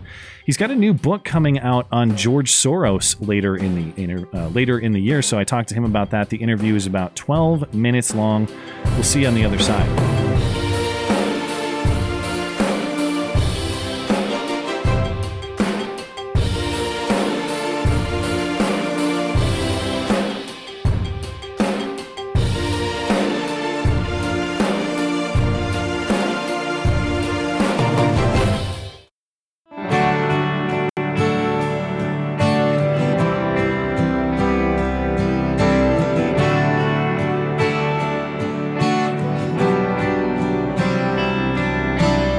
And welcome back. We are pleased to host our guest for the evening. That's our friend Matt Palumbo, author, researcher, content manager over at BonginoReport.com. He's got a new book coming out in December, The Man Behind the Curtain Inside the Secret Network of George Soros. Matt, thanks for making time for us. Yeah, no, thanks for making time for me, actually. I have been a little bit short on time lately, as you can imagine, but so I haven't had the time to get into as much detail on this book as I would have liked to. But I've been bouncing between the sections because George Soros is possibly the most politically influential person in the country, but he's also probably the most often blamed scapegoat, at least on the right. So for me, as someone who hasn't done a lot of the research here, I'd like to try to separate what Soros the myth is versus what Soros the true villain is. And so I figured I'd keep this at a pretty broad level and ask you about that since you've done all the research on this. Let's start with what's legit with George Soros. What isn't exaggerated about him and what's actually accurate? What are the most sinister pieces of his political influence? Well, it is part of what you said is sort of my motivation for writing it, and that you can go in any comment section, and anytime there's something bad happening in the world, it's inevitably blamed on Soros. And, yeah, my thought process was, well, it's so often justified that there's no point in making things up. So I wanted the book to sort of just be a sane overview of that, of, what is it that he's actually touching, or has his tentacles in, as some would say. And, I tried to make the book, like, my logic was he's probably going to die soon. So like, this will hopefully, well, I shouldn't say hopefully that he's going to die, but hopefully this book is sort of like the one authoritative source people can read on it. And at the end of the book, I even have a list of, and it's I think 8,000 words long, just every single notable organization the guy's funded. Then I just have like a little, it's almost like baseball stats on who they are, what they do, and that Soros funds them. So it just provides a reference that if you see, any organization, you can just flip through that and see, okay, is it or is it not Soros funded? And there's, I think, at least 200 or 300 in there. Then I do the same thing for colleges seed influences as well. And that's just the appendix. It's not even really any part of the real book. But like, as for the book as a whole, I just tried to sort of divide up, like, what is every facet of life this guy could possibly influence. So I just do one on media, and I have, all these journalists that have either worked for Soros directly or indirectly and where they work now. Then, I'll even find examples of bias in their coverage of Soros. I do it for colleges. I do it for, the 2016 and 2020 election, then even prior ones, though I try not to focus that much on that. Then, I even have like international chapters. I just, really every possible thing I could possibly think of, I just kind of dive into and just try to document, what are the organizations, and what kind of causes is he funding. The encyclopedia of Soros influence is what you're pretty talking much, about. Yeah. When we talk about Soros influence, is it simply cutting checks, or is he issuing directives to people? So it historically has mostly just been cutting checks, and mostly it's directly from his Open Society foundations. And over the course of the lifetime, they spent around $16 billion. Soros has donated tens of billions, though, of his own wealth later in life to them, which indicates they're going to survive. Another thing he does too, and I don't know if it's it's a sort of launder or conceal the source. There are certain organizations like the Tides Foundation that he funds very heavily, and then they in turn are sort of Soros-esque, and that they'll then distribute those funds to other left-wing groups. So those are the main two ways of funding. When it comes to races, he's always been involved in presidential politics from Bush onwards. But you do, just because of how much money is getting thrown at those races, it's much harder for one person to influence them. So in the past, I would say 5 or so years, but he's really been doing this for over 10. He's gone much more local where, he can go into a DA race where it's going to be between two Democrats where it's a quote unquote normal Democrat and then some, sort of batshit social justice-y person. And he'll drown the social justice-y person in cash where, his success rate in getting DAs elected is 90+%. Okay. I wanted to ask you about that because that's where George Soros's alleged influence has, where I've seen that most commonly in the stuff that I like to look into. And it's with these DAs. You've got Chesa Boudin in San Francisco. You got Kim Foxx in Chicago, Kim Gardner in St. Louis. And I'll see that referenced. Oh, shake my fist at George Soros for putting these people in power. But it's all true. but that is legitimate. That's not just a talking point. No, so actually the longest chapter in the book is called George Soros Goes Local. And I focus on I had earlier versions of local things he's done, but this is probably 90% of the chapter. And there's a couple dozen I go through, and it's again sort of like the appendix at the end. It's like a baseball card of here's who they are, here's what they campaigned on, here's what Soros gave them, and then here's the consequences of those policies.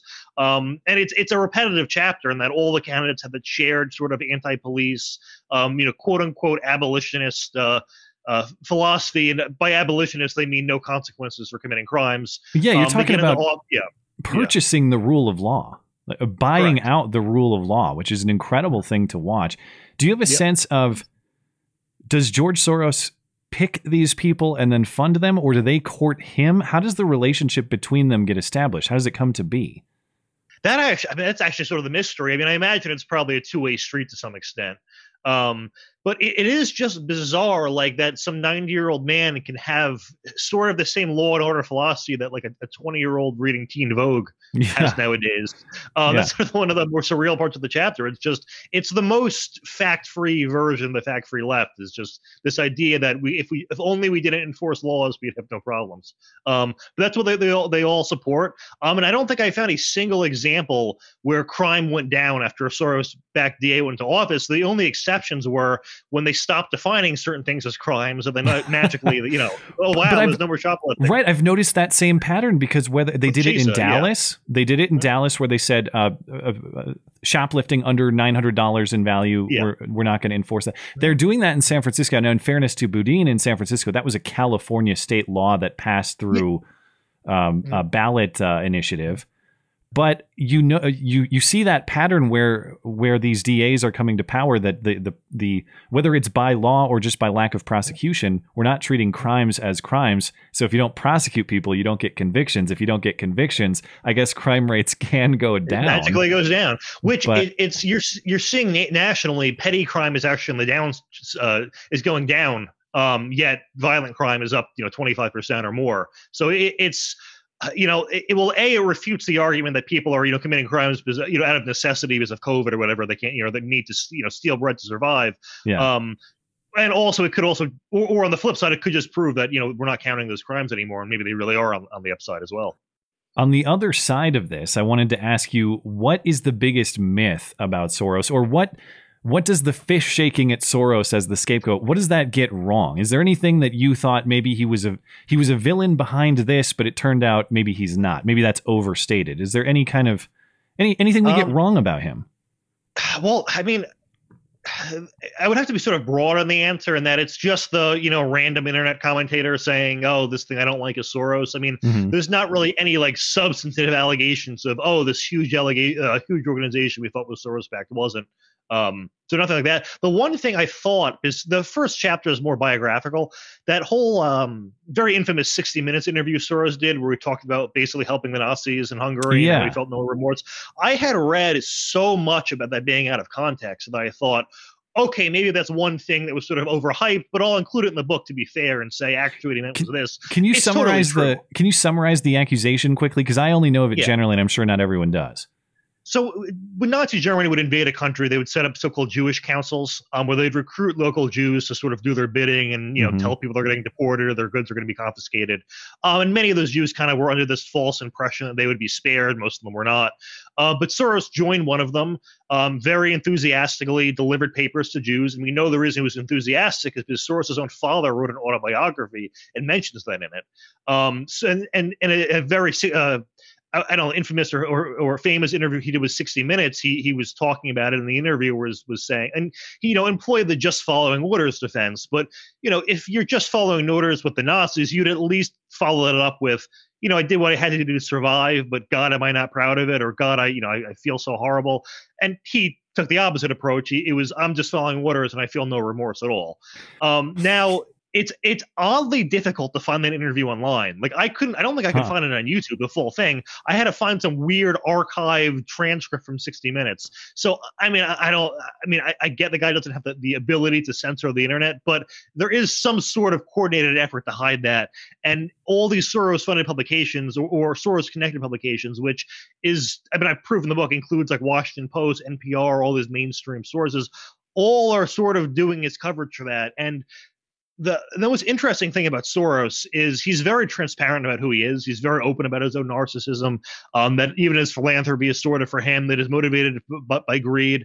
This is the one thing it seems like he sort of realized, I messed up and shouldn't have admitted that, and is trying to sort of cover that up. So I go into a decent amount of detail in that to prove that, yes, it's exactly what the quote-unquote conspiracy theorists say it is.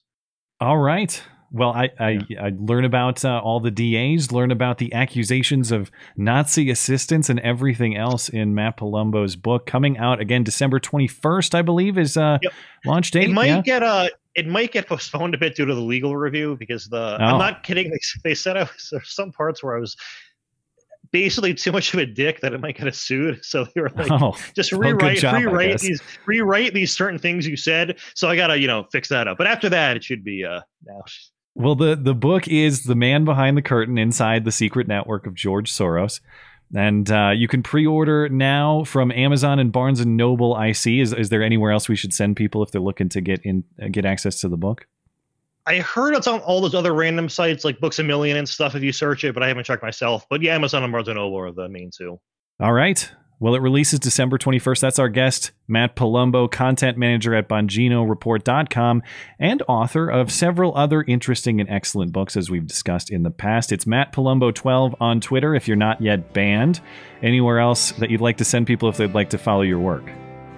Unfortunately, I'm only on Twitter, so. All right. Twitter it is. Well, thank you for stopping by, and congratulations on the book. Thank you.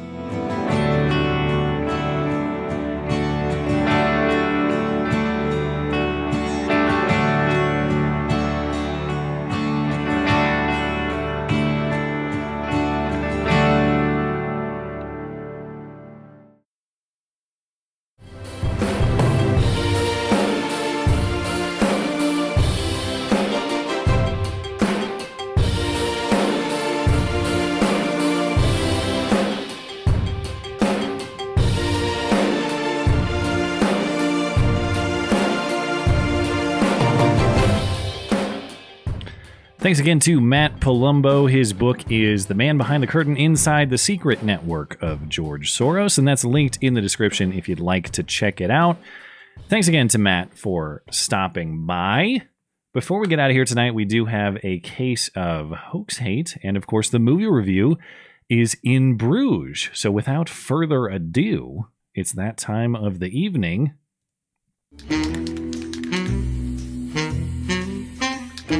And now, the nobody saw it happen, but it's totally a product of Trump's America hoax hate crime of the week. Ah, shit, it's backwards. You think they'll notice? Did you happen to watch this video story beforehand? Thanks for joining us for the news at 5. Our top story tonight. The video audio played. Get out of here. All right, hold on.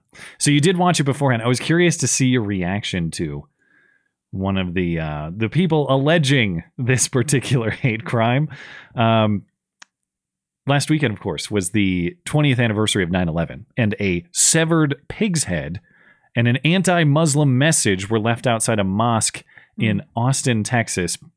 It really had nothing to do with this kid who's virtue signaling all about it. I think it really offended me how they had that pig's head up there and that really hurtful message. Waleed Hadar woke up to this early Saturday morning, a message that read, quote, "Muslims, you are as unclean to God as a pig is to you. Have your idolatry washed clean by the blood of Jesus Christ." I almost felt like a stranger for some time because, this is my country. I'm an American. Regardless of what your faith is, there's not that much of a difference between us. A crime care director, Faison Saeed, says was believed to have happened late Friday night, right before worshippers got there. Saeed says the Austin Police Department is investigating, while Waleed is looking at it this way. I know firsthand, having been in this school, having lived in Austin my entire life, that there's much more love than hate in the world, and I think it's important to focus on that. I was outraged when I saw this. Brown Urkel over here.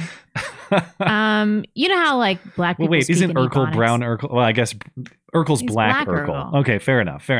Don't mince words. All right, you know how sorry. black people speak in Ebonics, so we can always tell, in the notes. Something about that was like the diction of a Muslim person. The writing is what does it for me. Yeah, It's like Quran writing. Muslims, you are as unclean to God as a pig is to you. That sounds like Islamic phrasing. I'm going to go out on a limb. Islamic phrase. There it is. Yeah.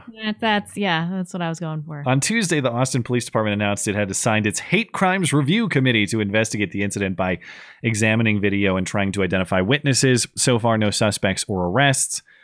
I really, I don't have a lot more points to consider to lead me to believe this is a likely hoax, other than the phrasing on the fence and the insufferable virtue signaling of the kid at the center of it. But behind this is some white Christian band girl that won't let him finger bang her on the bus or something. That's the true origin. Well, once the Austin Police Department's Hate Crimes Review Committee gets to the bottom of it, we will assuredly update What the a story. waste of everybody's time. I kind of feel for this kid though. Why Sucks is that? for him. I don't know, because he's ugly and he's foreign and nobody likes him and no girl will go out with him. And he's like, maybe if I just appeal to the stupidity of the white American, nominally Christian teenager, like somebody will let me see their underwear. You see that face in your video share right now that says, "How dare you?" That's what he's saying right now. This is my country. You know that. His life is going to suck. If he lived in whatever nation he's from, he'd probably have like 7 wives already. He'd get to kill gays all day. It would be awesome. Like, what's his deal? Self-deportation, like Blonde was saying. Self-deport. Austin is my home. Why? Yeah. Why? Go back to Pakistan, Afghanistan, Iran. I don't even know. Throw a dart at the map. Okay. Well, on that note, it's time for the movie review this evening, and tonight it is In Bruges. In a world of movie references flying over his head, one man will finally watch them. This is the Matt and Blonde Show movie review. First, I will mention the thoughts from James, our movie nominator, and I have to say at the top, I unfairly maligned, or at least implicitly maligned, James, our movie nominator, last week because I didn't know what was going on with our vote system. It was totally broken. It was just broken. So I've updated the system. Please bear with me because the audience participation portion of this might be a little rocky until that system gets ironed out. But yeah, not James's fault. The voting system was totally busted, and it should be resolved now. Anyway, thank you for your nominations, James. And this week, James says about In Bruges, my favorite black comedy, chock full of incredible one-liners. So this is probably the first time. I know that we were supposed to be doing this blindly, but I was kind of tipped to your opinion of Sicario last week. So I have no idea what you thought of In Bruges, and I don't know that. I don't think you have any idea what I thought of it either. I don't. Do you put your reviews before the show on the Yes, website? I usually post them on Saturday night. Oh, okay. Yeah. No, I will not cheat, but I have no idea what you thought about it. Do you want you want to go first? Or you want me up first? Okay, I'll go first. All right. All So right. this is a dark comedy about two Irish hitmen, and one of them is erudite and worldly, and the other one is kind of like this like a meathead, like an Irish meathead. And they're sent to Bruges, which is in Belgium. It's a medieval town, a miraculously well maintained medieval town. They're sent to Bruges by their what should you call him? Ralph Fiennes' character. He's like a boss. He's like the hitman boss. I don't know. Yeah. Yeah, he's like their boss. They don't go in too much about who he's working for or why people are getting killed or whatever. But I was pleasantly surprised by this movie. I have very low expectations because Colin Farrell's kind of a joke of an actor.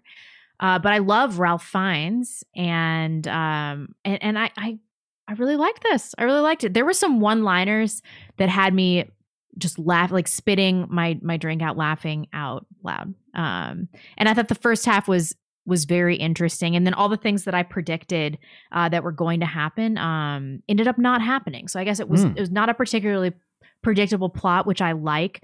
But the foreshadowing was there. If you could see it, yeah, it was there. So that was a nice surprise. And then my favorite thing about it was I loved this commentary about Bruges and how they used the town to develop the characters. Like Ken was this history buff, and he's like, it's Jesus Christ's blood, and Ray's like, I don't give a fuck. Can I leave? Like, I just want to get out of here and try to bang this hot girl. Yeah. And I definitely like that. I did have a few things that I disliked about it, just in general, and this might be something that's just about me, but I don't like films where it feels like people's their story is interconnected and like they're destined to complete each other's fate. I just kind of feel intellectually insulted by those stories. I think that they're like a train on the track. They become too plot driven, and so there was a bit of that. But the other side to that is that this story was a lot about people choosing their own fate, like Ken killing himself, and basically, he probably would have died anyway, but killing himself, and then Ralph Fiennes' character killing himself just so he can uphold the principle. I was thinking about you when he did that, because I love that part, because he's like, gotta be a man of principles. Bang. And he really saw it through. But then the whole ending scene with the midget being like the boy that Ray had accidentally killed, I kind of felt like it was this perfect ending and it was wrapped up so tidily, but I also kind of felt like I'd been had a little bit, like it was just a little too on the nose. Okay. That being said, I really liked it. I gave it 4 out of 5 wikis. Well, I will spoil my rating and say I actually gave it the same rating. And that is... Really? The movie started very slow for me. And at first I thought, oh my God, am I watching some rom-com that I'm going to hate? And by the end, it really won me over for a variety of reasons. The joke about the Uzi, I bet you like that. Oh, the first thing that I note in my positives here is that the writing and the jokes were really well done. And of course, a lot of that is that it couldn't be written today. Part of it is that it's edgy and crude. That's not all of it. There's intelligence to it beyond just that. But the joke, if you guys haven't seen it, one of the assassin boss is selecting his firearm, and there's a whole bunch of them on the table, and he goes, an Uzi? What the hell's that for? I'm not trying to commit a drive-by of 20 black 10-year-olds in South Los Angeles. Give me a regular gun for a regular person. Holy shit. And of course, even before that, you had Colin Farrell's character, Ray, make the joke about balancing a seesaw between a woman of size and color and a midget. Yeah. And this, what the scene that won me over was? When I decided, okay, this movie is actually for me. It's the midget race war dialogue when they're all doing coke and he starts talking about the coming race war. It's the war where you won't have to pick your team, man. Your team is decided for you. Yeah. I was like, all right, okay. I'm on board. I also like the dialogue with the prostitute. Yeah. I thought that was really funny. I knew I was in then, but as I was saying, to say that it's just edgy or crude humor is not a complete credit to this movie, because it has a lot of subtlety and a lot of intelligence in its writing. I really love the scene where Harry, the hitman boss, is chasing after Ray, and they end up in the hotel, and the hotel owner is like, what are you guys doing? Stop. Why don't you guys just put down your guns? Don't be stupid. This is the shootout. And they start strategizing about how they're going to do this, but respectfully to her, so as not to put her in danger. I loved that scene. Frankly, the midget character, Jimmy, stole the show. He made the movie for me. And not just with his character being really funny, but the way everyone's character interacted with him and the way he tied up the plot at the end by being the boy. If people haven't seen this, spoiler alert, obviously, but the whole premise is that Ray, Colin Farrell's character, is a hitman who botched the assassination of a priest and accidentally killed a young boy in the church when he did it. And the vendetta against Ray is, well, you can't kill a kid and expect to get away with it. Mm-hmm. In the process of killing him for that, he accidentally shoots Jimmy the midget, believes it to be a boy. Well, I am a man of my principles. And that's my last point on things I loved. Of course, in our discussion of politics and news and culture and all that, it's joked metaphorically that I will stick up for principles until I kill myself by doing it. But that actually happened in this movie. Yeah. The foreshadowing there of, man, if I killed a kid in that way, I would end myself immediately. Harry says that. And then lo and behold, he does that, or at least believes he does, after seeing Jimmy's body, and delivers the line, you've got to stick to your principles. And he just seeing a fictional depiction of exactly what we've talked about on this show so many times. I really enjoyed that. And I just thought that, even the jokes about that aside, the way everything was tied together in that way, I thought was really clever and really interesting. Like I was saying, the foreshadowing was there all along if you really paid attention. My knocks on this movie, they're pretty ticky-tack, to be honest. They're not. There's not a lot of. I figured you would have not liked the somewhat ambiguous ending. Is that exactly? You nailed one, because I don't like those. Yeah. But I also, some of the jokes were so subtle that I thought they were kind of left on the table. One of the early scenes that I liked was the scene with the fat Americans and him making fun of them, and the fat guy chasing after him but running out of breath. And then he escapes. And later in the movie, Harry and Ken are trying to go to the tower, and the ticket salesman guy says, well, you can't go up there, it's closed, because some fat American had a heart attack. And it's an obvious callback to that prior joke, but it was so subtle that you can easily miss it. I almost wanted that one to hit a little harder or be I don't know. Maybe I'm asking to be spoon-fed. You were in the weeds. You were in the weeds there. Sounds like you really liked it. Yeah, exactly. It's like, my complaint is like, man, you hit like 9 jokes and left one maybe on the table, or it didn't land. I don't know. I got that. It was loud and clear. Even that is like, the joke was there. It's just like, I wish it hit harder is all. That's all. But it was surprising. It was a surprising movie. I was very pleased. Yeah. And you're exactly right on the ending. I like to have the ending. I want to know what the writer's intent on the ending is. Don't make me imagine what the ending is. Ray gets into the ambulance after being shot by Harry. Harry has killed himself. Ken has killed himself. Jimmy's dead from being shot incidentally by Harry. Ray is loaded into the ambulance, saying he's finally, at least if he dies, he's escaping Bruges, because who the hell would want to be in fucking Bruges, he says. And I loved all that too. When he's saying when Harry's saying to Ken, like, what did he like about being in Bruges? He said it's like a fucking fairy tale. Yeah. He was so pleased. So you're supposed to decide, did Harry did Ray kind of kill himself through his choices like the rest of the cast members? Or did he get a second chance at life? You kind of decide that for yourself. I'm not a fan of that, but if that's your style, that's fine. So he was a piece of shit, so I didn't feel really hung up on whether or not he was redeemed. Because fundamentally, he was an asshole. Like, he wasn't a child killer, but he was an assassin, and he was arbitrarily killing. We have no idea why he killed the priest. Well, he was a child killer. He just wasn't an intentional one. That's all. That's true. Yeah. It's a 4 wiki rating for me. Solid rating. All right. Pretty good. Pretty good. Let's see what the rest of Dangerous Spaces. What? If I grew up on a farm and was retarded, Bruges might impress me. But it does. But I didn't, so it doesn't. Yeah, that was one that made me laugh out loud too. There are a lot of good lines in there. The early vote on In Bruges is right in line with where we are, 4 wikis, hovering between a 3 and a 5. So very few people giving this low marks so far. So the early vote is pretty well aligned with what we thought about it. Next week will be the last of James' nominations for September. It's the last of you, James. As I mentioned, last week's vote was kind of broken. So I don't have a way to just redo the vote. I just got to go with what got the most votes, even though the vote tally was not functioning the way that it should. But we'll go with what did get the most votes, which was the assassination of Jesse James by the coward Robert Ford. So we'll watch that for next week. And after that, we have a new movie nominator for October. That is listener Mad Murdoch.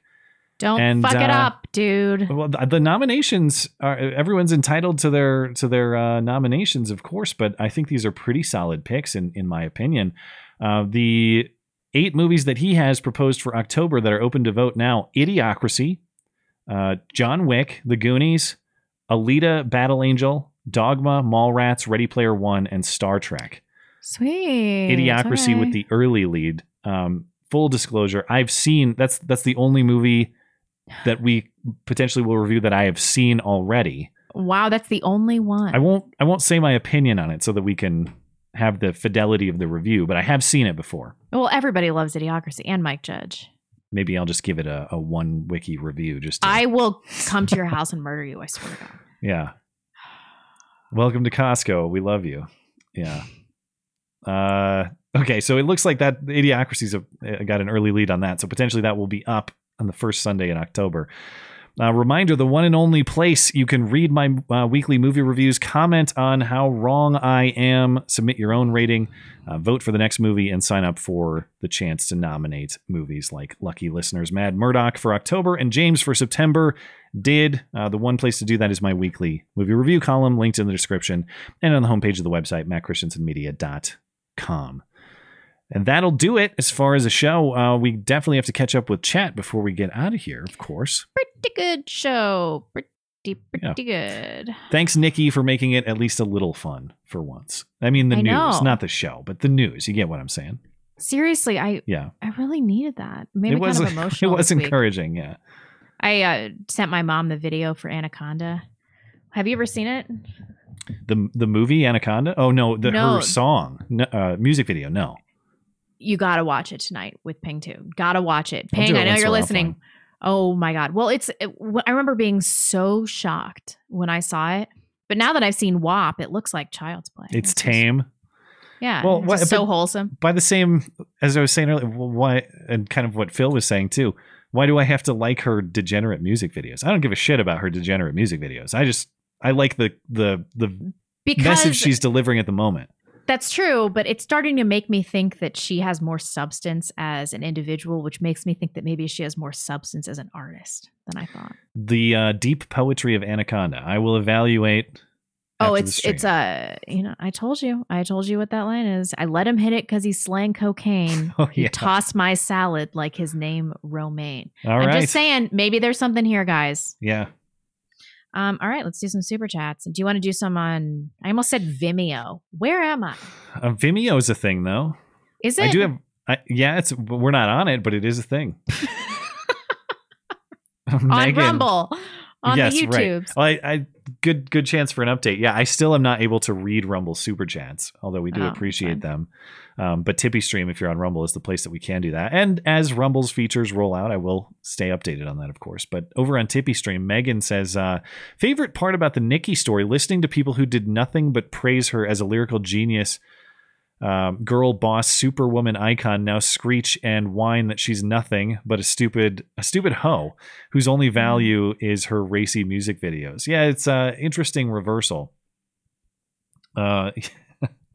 But as you can see, again, you go to certain Instagram comment sections, Nicki's fan base is very loyal. So not everyone is turning on her. Not everyone is. There are certain people who are, I would say taking up the metaphorical sword for her, but it's more like taking up the literal sword for Nicki. So I think she'll be unregistered gun. Better, yeah. No, the serial is filed off, even if you wanted to file paperwork. Anyway, I have to pronounce very carefully. No knickers, CK, knickers. He just hates wearing underwear. Allowed, as in spoken out loud. My gut tells me that the Minaj, aka Gross Black Barbie, is that her name? I don't know. That thing is controlled opposition, even if it awakens enough normies that it might be worth it. Hope that I'm wrong. I don't know. Maybe. I buy it as genuine personally. I don't think it's Nicki some fake. Minaj is genuine. Larry Elder is controlled opposition. Changed my mind. Why is Larry Elder controlled op? He's been doing this forever. I don't know, man. He's got a commercial on Fox News. Nicki Minaj will soon as well. So. Yeah. She's. I saw mock photoshops of her speaking at CPAC and things like that. We're not far off. That would be so funny. She's got her hair and her boobs. Yeah, knuckle hunky buck. There, I did it. You did it.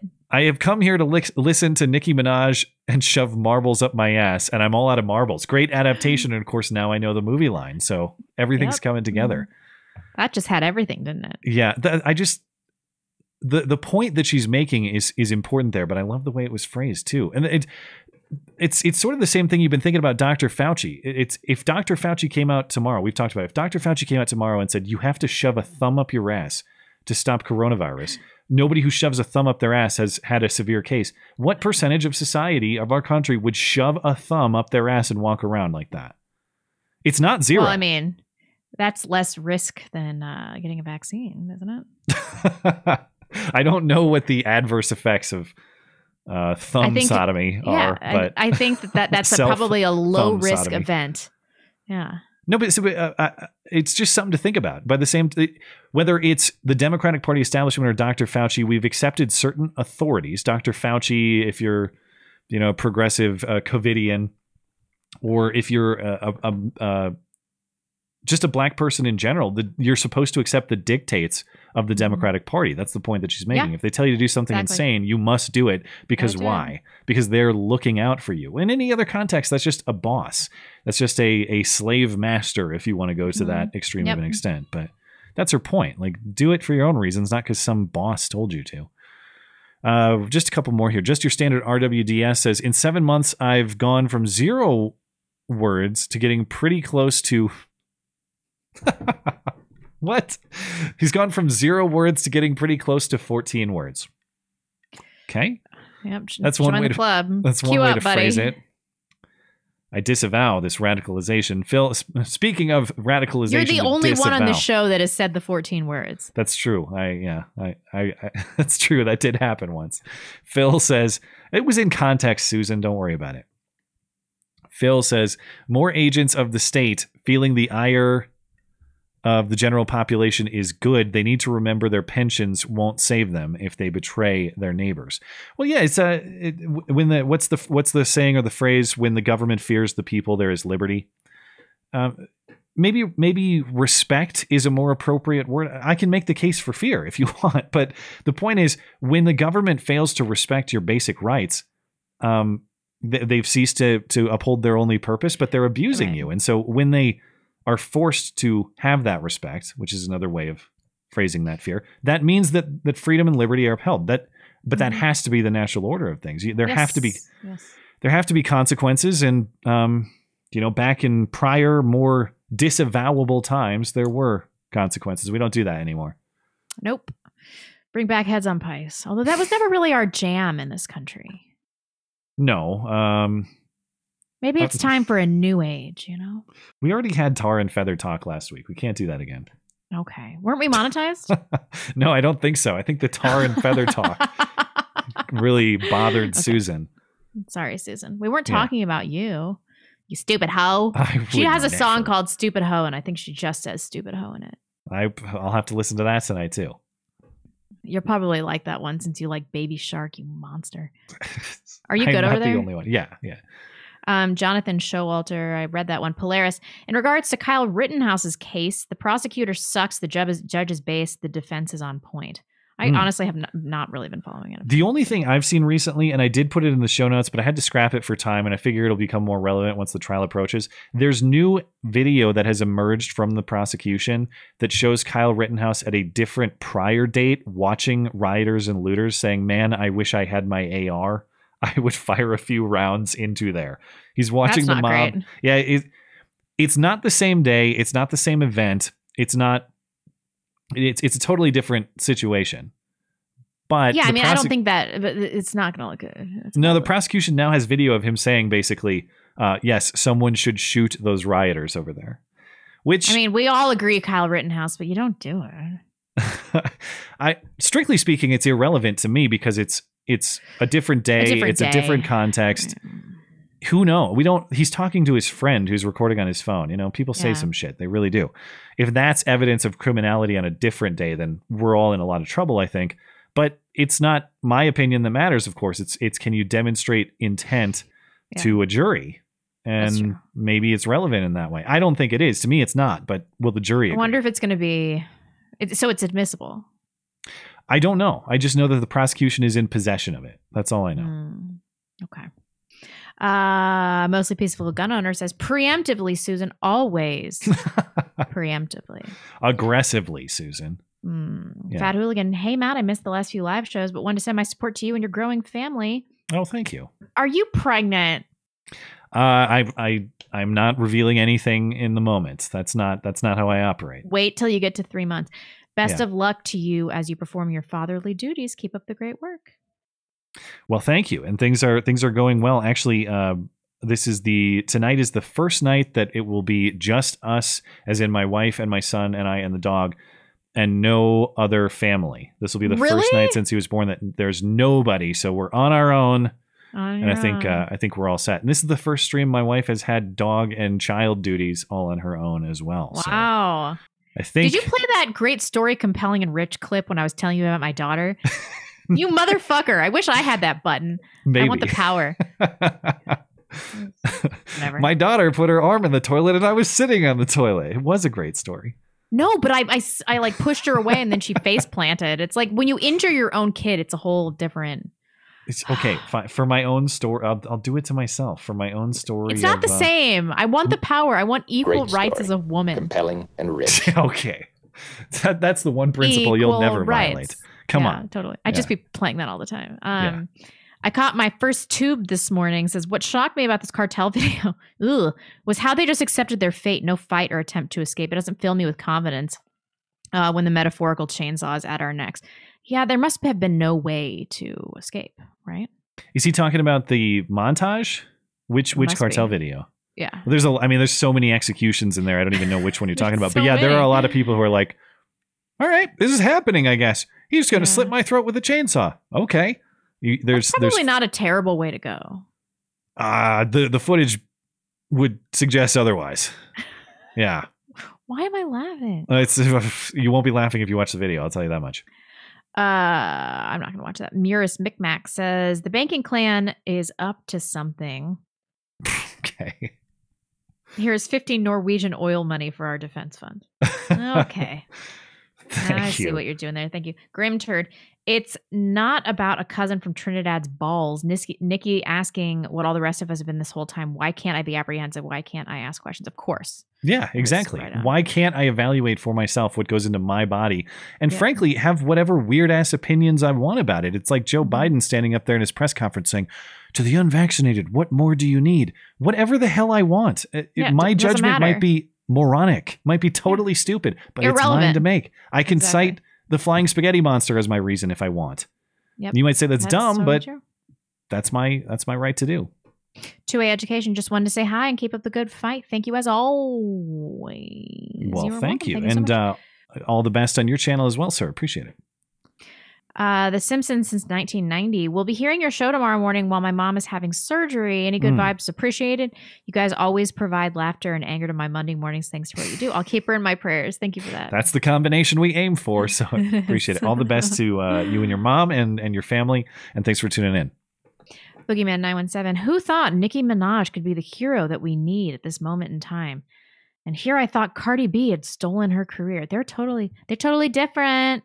I went legit Latin. confused them on the Wednesday stream. I thought Nicki Minaj was the WAP lady. It's your fatal mistake, man. Yeah. Matt Wilkerson, my public school kindergarten teacher, commie-educated girlfriend, had our first baby recently. We're working on moving her to the right politically. Any notes? Mandate? Why don't you adopt some of the Muslim teachings on how to treat your wife? Public school kindergarten teacher, commie-educated girlfriend. There's so much. Had our first baby. What the fuck? Well, there's a lot about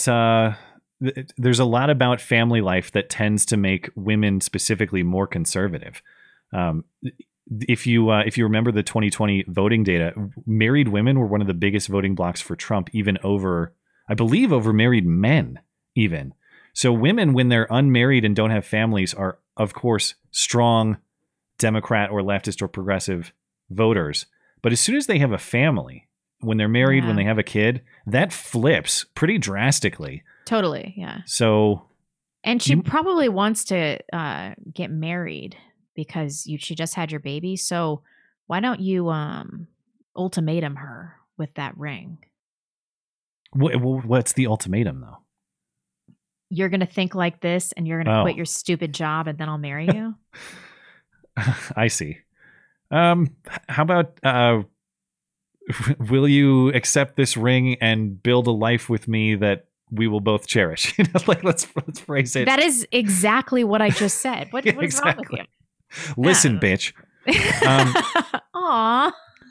But the truth is, listen, bitch, phrased much more lovingly is a pretty effective strategy. It really is. Yeah. It's true. Yeah. Marilyn Pete, NFL Week 2 update, still gay. In memoriam, Norm Macdonald. I know. I'm so sad. It was just such a terrible week. I heard Norm Macdonald was dead, and I was like, no. And the normiest thing he did was he was dying of cancer for 9 years, and he didn't tell anybody because he didn't want his image to be associated with sadness or grief. Wow. I can't claim to be a huge Norm fan. Not that I didn't like him. It's just I haven't consumed a ton of his material. But as far as he's the kind of guy, at least from what I have listened to, that could make even a bad or mediocre joke funny with his delivery. Top tier deadpan delivery. Yeah. Yeah. You got to admire that. Really good stuff. Love me some Norm. Slugs 42. Due to mandates by the military, I was required to get the vaccine. And since then, I've had recurring chest pains, and my wife has not been able to get pregnant despite us trying for months. Oh, well, the good thing about the fertility thing is that it's more likely to affect women than men. Even if it jacks with your fertility, sperm do regenerate every 90 days. So that might be totally unrelated. And the chest pain, I don't know. I'd get that checked out.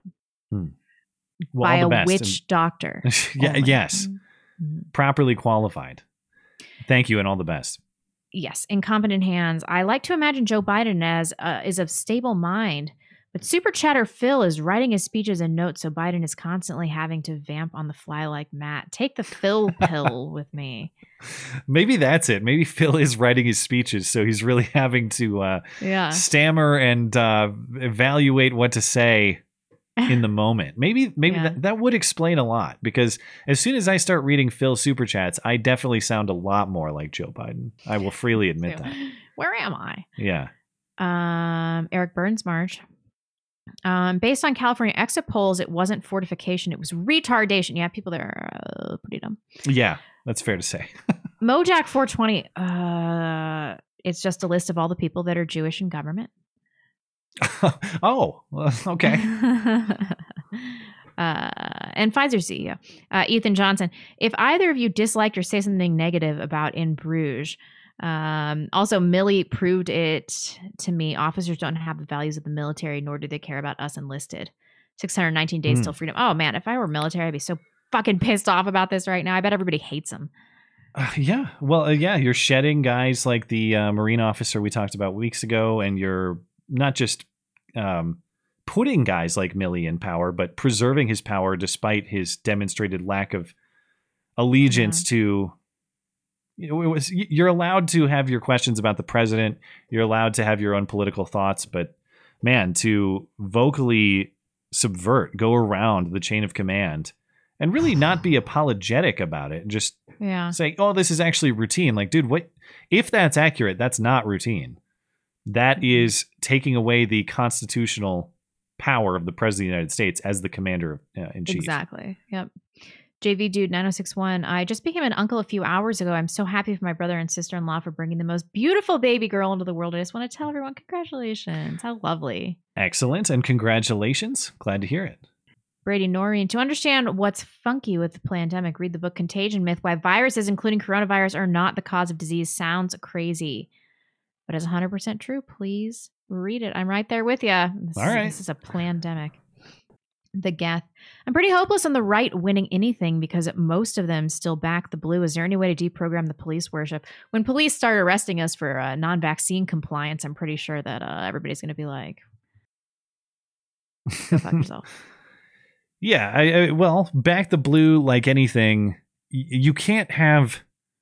You have to have allegiance to values. You have to have allegiance to principles, not to a group of people. A group of people, right? I believe that police are necessary. I believe that they provide an important service, and when they're securing the rights of the people as they're supposed to be doing, of course I'm pro-police. But when police officers are kicking down your door to demand your vaccine papers or otherwise seize your property because the barrel of your rifle is too short in violation of constitutionally protected rights, well, then I'm not going to be pro-police in that setting. But it's like saying that you're pro-president or pro-Congress. Well, what are they doing? I mean, the institution is legitimate when it serves its legitimate purposes and when it acts according to its legitimate constraints. But other than that, no institution is inherently deserving of loyalty. It depends what values they... That's why I hate when people say, I respect the presidency. As a...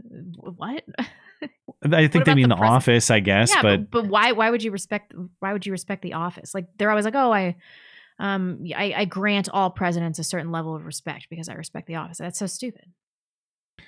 Well, I don't know. I mean, I understand what they're saying. I suppose you respect the institution of the office itself. It doesn't mean you have to like the guy. Well, yeah, but that's what people are doing with police, which I think is stupid. Well, is it though? Like, I can say that I respect police officers by default, and I do. But if they prove themselves unworthy of that respect, if they betray their oaths, then yeah, I have no level of respect for them. But I guess I think we need to switch that default position. There's where I could get behind Nicki Minaj. We should be inherently distrustful of all institutional and authority figures. Well, I think that you demand accountability, obviously, but I also worry about, I mean, we talk about all the time about the value of a high trust society. If everybody walks around with zero to low trust of law enforcement, you have, I mean, I guess the desirable end in there is that law enforcement is abandoned or rebuilt into something better. But everyone walking around having no trust for the institutions means that that means that conflict is coming. Yeah, but that might be the right decision. Why should we trust these institutions? Why should we? Well, they have to earn it. Yeah, I mean, and they've got to earn it. Yeah, I can agree to that. Let's see. Pep says, spent the day with the grandkids. I believe I will fight harder for them than I would for my adult children as much as I love them. Blonde, I'm a dude. Surprised you forgot. Lol. Keep up the good work. Did I? I'm sorry, Pep. I don't remember what I said to you, but my guess is that it was hurtful because that's how I roll. I suppose so. All the best to you. Thank you, man. Regarding antibodies, check out the paper SARS-CoV-2 infection induces long-lived bone marrow plasma cells in humans from Nature. TLDR, it's very common for antibody levels to drop in the first 4 months and still have immunity. It's fucking bullshit, though. Why should I have to get the vaccine? I've had it before. Because they don't care about immunity. They care about something else. I haven't quite figured it out, but it's not immunity. I'll tell you that much. Yeah. Robin D. Banks, the triumphant return of Darren Lamont Jenkins. If we learned anything from this weekend, it's that CDC cops really suck at spot the Fed. Really bad. Yeah. Yeah. DC cops is what I meant to say. Yeah.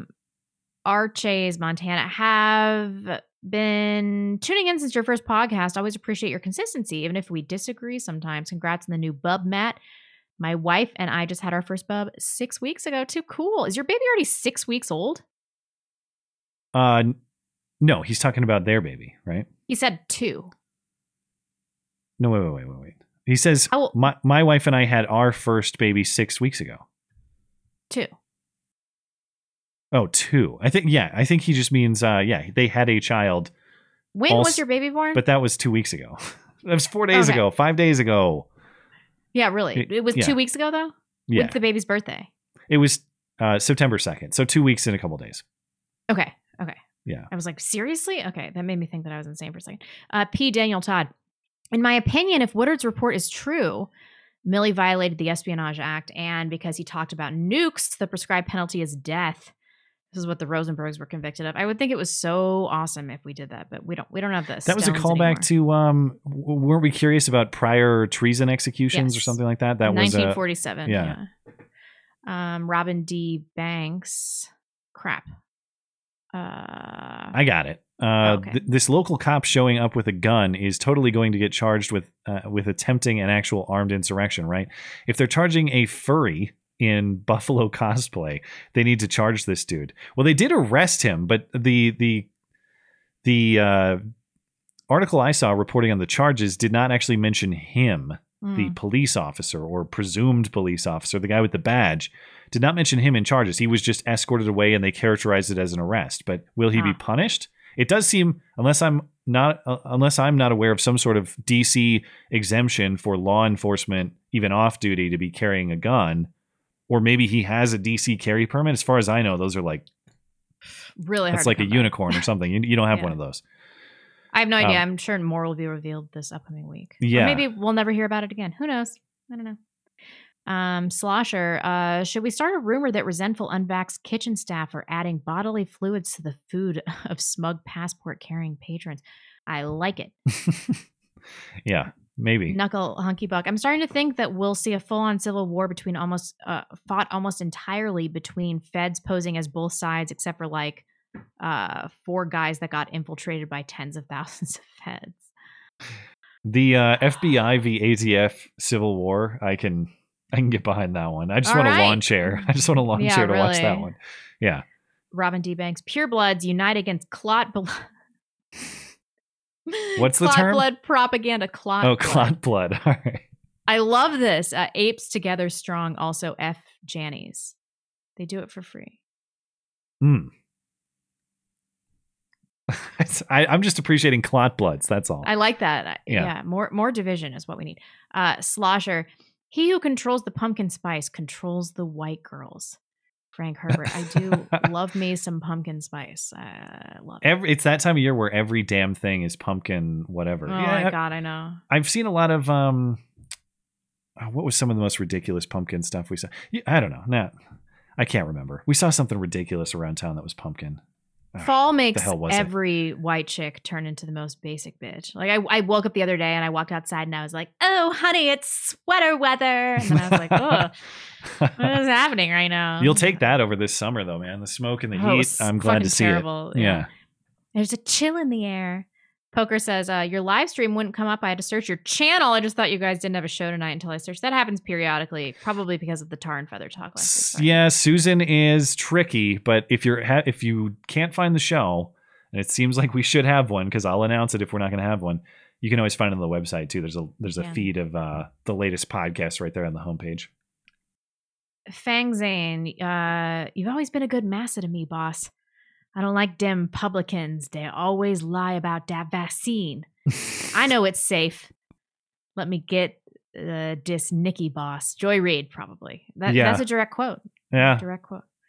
I am offended. What % of people who listed their pronouns do you think are vaccinated? They are truly the Borg.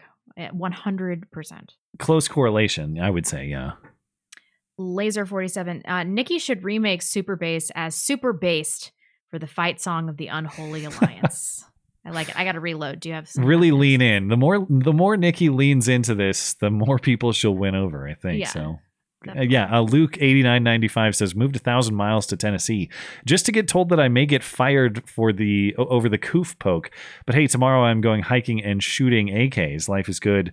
Vote in your primaries. Well, all the best. And if you've moved to a more friendly state, sometimes even things that are injustices and unpleasantries, like having to leave a job over any number of bullshit, they turn out to be opportunities. So here's hoping that's the case for you if you end up on the wrong side of some bullshit in this case. David C., the only way I can make sense of this is that the border and Afghanistan are part of the plan. Biden's a puppet, and we're seeing when unelected bureaucrats run the country. That's true. Afghanistan as a plan, I'm more and more warm to, because it's hard to explain the botchery with incompetence. It's the layers of it are so deep. Bill Biz. What NGOs were involved in getting Haitians and other Texans and others to Texas in the first place? Yeah. Let's find out that Soros-based We love you. You're very special. And thanks for your support of the show. Darren, Nicki and Wheezy, a.k.a. Lil Wayne, have always been based. They just don't talk about it because they love what they do and they love their fans. Wheezy became #1 when he dumped on Shannon Sharp during an interview back in 2015. I remember that. Shannon Sharp. Shannon Sharp is a football analyst. He's a former tight end, and he is possibly the worst commentator in all of sports. He did that show, or does he still do the show with what's his face on ESPN? Oh, what's his name? The other guy's terrible. But Shannon Sharp speaks like his tongue is about 10 sizes too big. And if I were to try to imitate it, #1, it would be bad. But #2, this stream would be taken down for hate speech. So I'm going to have to. You should never imitate anything again unless it's Arnold Schwarzenegger falling down a cliff. That was the funniest thing. Yeah, very good at. But you've ever done. Come on, can you do I it? don't do it on command. Come on. That's so funny.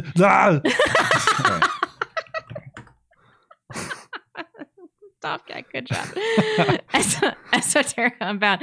Along with his more significant sins, that human urinal mint Millie cost me a night's sleep after the Woodward story broke. My anxiety over our military being led by this traitorous Marxist D-bag is hard. Yeah.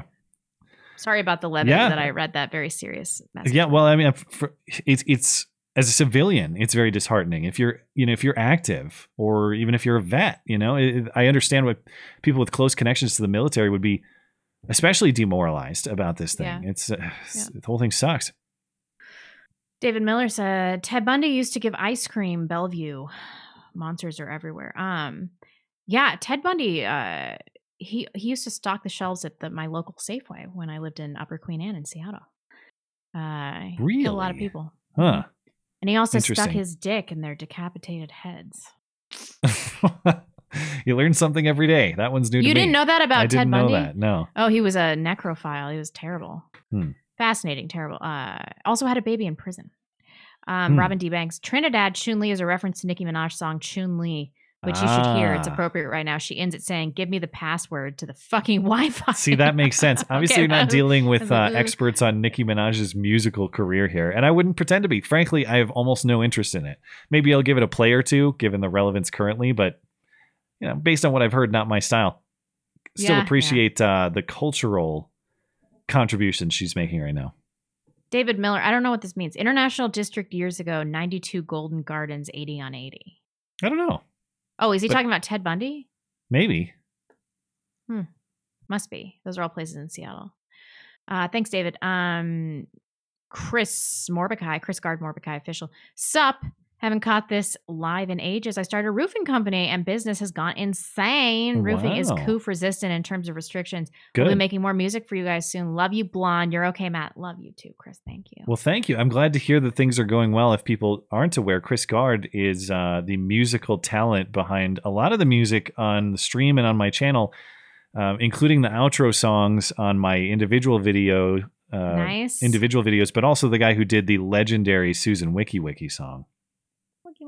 Susan, wiki, wiki. That's Chris Gard. So you could have that fine, talented gentleman roofing your house down under. Only if he'll sing. Yeah. Jay Dubsky. Do you guys really think Montana and Idaho are going to fall to the Reds? I'm from Seattle, but Montana is my escape plan. Are we really just going to get pushed into the least valuable parts of the country? Oh, yeah, it's already happening. The winters here suck ass. I like the winters here, but a lot of people don't. The writing's on the wall here, absolutely. So if I was moving for longevity right now, I would say Wyoming, South Dakota. They got a little more time, I think, than Montana and Idaho do. I think we missed one. The crap is in North Dakota. That's you think you have brutal winters where you are? Go to North Dakota and tell me about it. What did I miss? I think Long Dong John. Did we get him or? There's one about. I did miss it. Oh. There's a workers' revolt outside Melbourne Construction Union HQ right now. The union leader came out, got yelled and sworn, yelled out and called a sellout while having $5 notes thrown at him by union workers. Wow. And one of their windows got smashed. No police presence there yet. I just came back from watching a live stream of it. In the context of mandatory vaccines for construction workers. You hate to see it, don't you? I do hate to see it. More submission is what we want. Yeah, as always. Yikes. Okay, I read those. Jonathan Prezios, have you actually heard that Soros is actually shutting down a lot of his operations? I wonder if it's because of this book. It was a surprise to the people that work for him as well. But he'll be able to affect change ad infinitum because of how fucking rich he is. Yeah, I don't know. I that's kind of what I was trying to get at with Matt Palumbo. I don't know much detail on Soros. I know he is just the meme at which people shake their fists when they don't like certain things politically. And I know there's a lot of truth behind that. But as far as his current operations, I don't know much. I bet Matt could answer those questions for you, though. Haid D. Salami. Make no mistake, Minaj is just doing this as a publicity stunt. Honestly, I don't think so. I think that she's an angry black chick who wants to say whatever she wants, and she DGAF. I buy her as sincere, you know. Yeah. I just do. Granted, I don't know Nicki Minaj well, but I guess if I'm being duped by controlled opposition, all right. But I buy it as sincere. It feels like it's sincere to me. Daniel Davis. Nicki used to go to college classes even though she wasn't enrolled just to learn. She's quite intelligent, it turns out. Yeah, I mean, I think she's smart and brave. I can't believe I'm saying this, but here we are. And stunning. Don't forget that. Motherfucking lyrical genius. Brian Scanlon, a big donation. Thank you, sir. Watch In the Shadow of the Moon. A propaganda sci-fi movie follows a woman traveling back in time, killing innocent people to stop a terrorist attack. The people unknowingly cause the attack by learning harmful ideas. So killing them is okay. Ideas are enlightenment and founding values. That's interesting. Sometimes I wonder if we'd be better off if we were more ignorant. This universal access to information has clearly been detrimental to our society. Well, thank you for the support. We love you. And, for You're the very movie special. Justice for Poets. Matt, have you seen the movie 28 Days Later? In my opinion, one of the best zombie flicks. I think I have, but it's so long ago that I don't remember much about it at all. So if I did see it, I wasn't paying full attention. I'll tell you that much. David Miller says, yeah, just another psychopath like me in Bellevue. If you're actually killing people, I would say you're going to get caught, but you can pretty much do whatever you want now, and the FBI is never going to. It depends on your politics, though. Yeah. If you're liberal, then just keep indiscriminately murdering people. Just no minorities. Only murder white, and then you'll never get caught. Don't kill people, David. That's the official position of the show, Susan. Yeah. No serial killing. Yeah, we are against that. We are against. To be clear. I don't know why I made that face like secretly. I'm for it. Like actually no serial killing, guys. Yeah. That's not cool. Brett Steerett. Blonde, I moved to Idaho recently from California. How long do you think it will stay red? I already see some concerning things. Matt, congrats on your new fam. Love you guys and the show. Well, it just depends on how much the people are willing to hold their ground. Like I'm seeing a lot of people that are willing to pitchfork mob some other people out of town. And if we can keep that going, I think it'll be fine. I think Boise, totally fucked. Totally fucked. North Idaho, though, I got a good feeling. Elatus, welcome. Maybe a better example of respecting the office and hating the guy is Catholics and the Pope. Yeah, okay, fine. I'm fine with that. There's a point of clarification here I just wanted to highlight. Augie is saying DC permits are shall issue and fairly easy to get. That I'm not an expert on DC carry laws. That would shock me if that's the case, but you might be right on that. Just point of a fact check that I may need to circle back on. I'll look at that after the stream. But I'm shocked if that's true. You're telling me, well, I don't know. I didn't know that many people are legally carrying in DC. We shall see. I don't know what any of that means, so. Shall issue is a standard of permitting concealed carry that if you demonstrate to, usually in the state context, it's the sheriff, whatever the relevant law enforcement agency is in DC. If you demonstrate to them that you're not a criminal, essentially, they must by law give you a concealed carry permit. It's not even up to their discretion. They must. If that is the case in DC, I'm shocked, but perhaps it is. Interesting. Well, we're good over here. All right, let me refresh, and I think we're about all set. Yeah, we're all set on Tippy Stream. I think we have over on Trovo, link of the future. Thanks for supporting the show. Appreciate that. Dakota Jim as well. And thank you guys over on DLive tonight as well. Appreciate it. Anything else before we get out of here? I think we're good. All right. Well, thank you guys for hanging out with us. As always, we appreciate it. If you are looking for more of the show to listen to, we have extra interviews. We have the call-in show that's available for listening on demand. All of that is over on the audio platforms. You can find that linked in the description. You can find all the audio platforms on the website as well, mattchristiansenmedia.com. Other than that, if you want to find the show, if you want to find our contact info, if you want to read the movie reviews, you want to buy a t-shirt, you want to check out the deals, all on the website as well, mattchristiansenmedia.com. We got everything hosted over there. We'll be back next Sunday, because if it's Sunday, sorry Chuck Todd, it's not Meet the Press. It is the Matt and Blonde Show. Thanks for hanging out with us, and have a great week.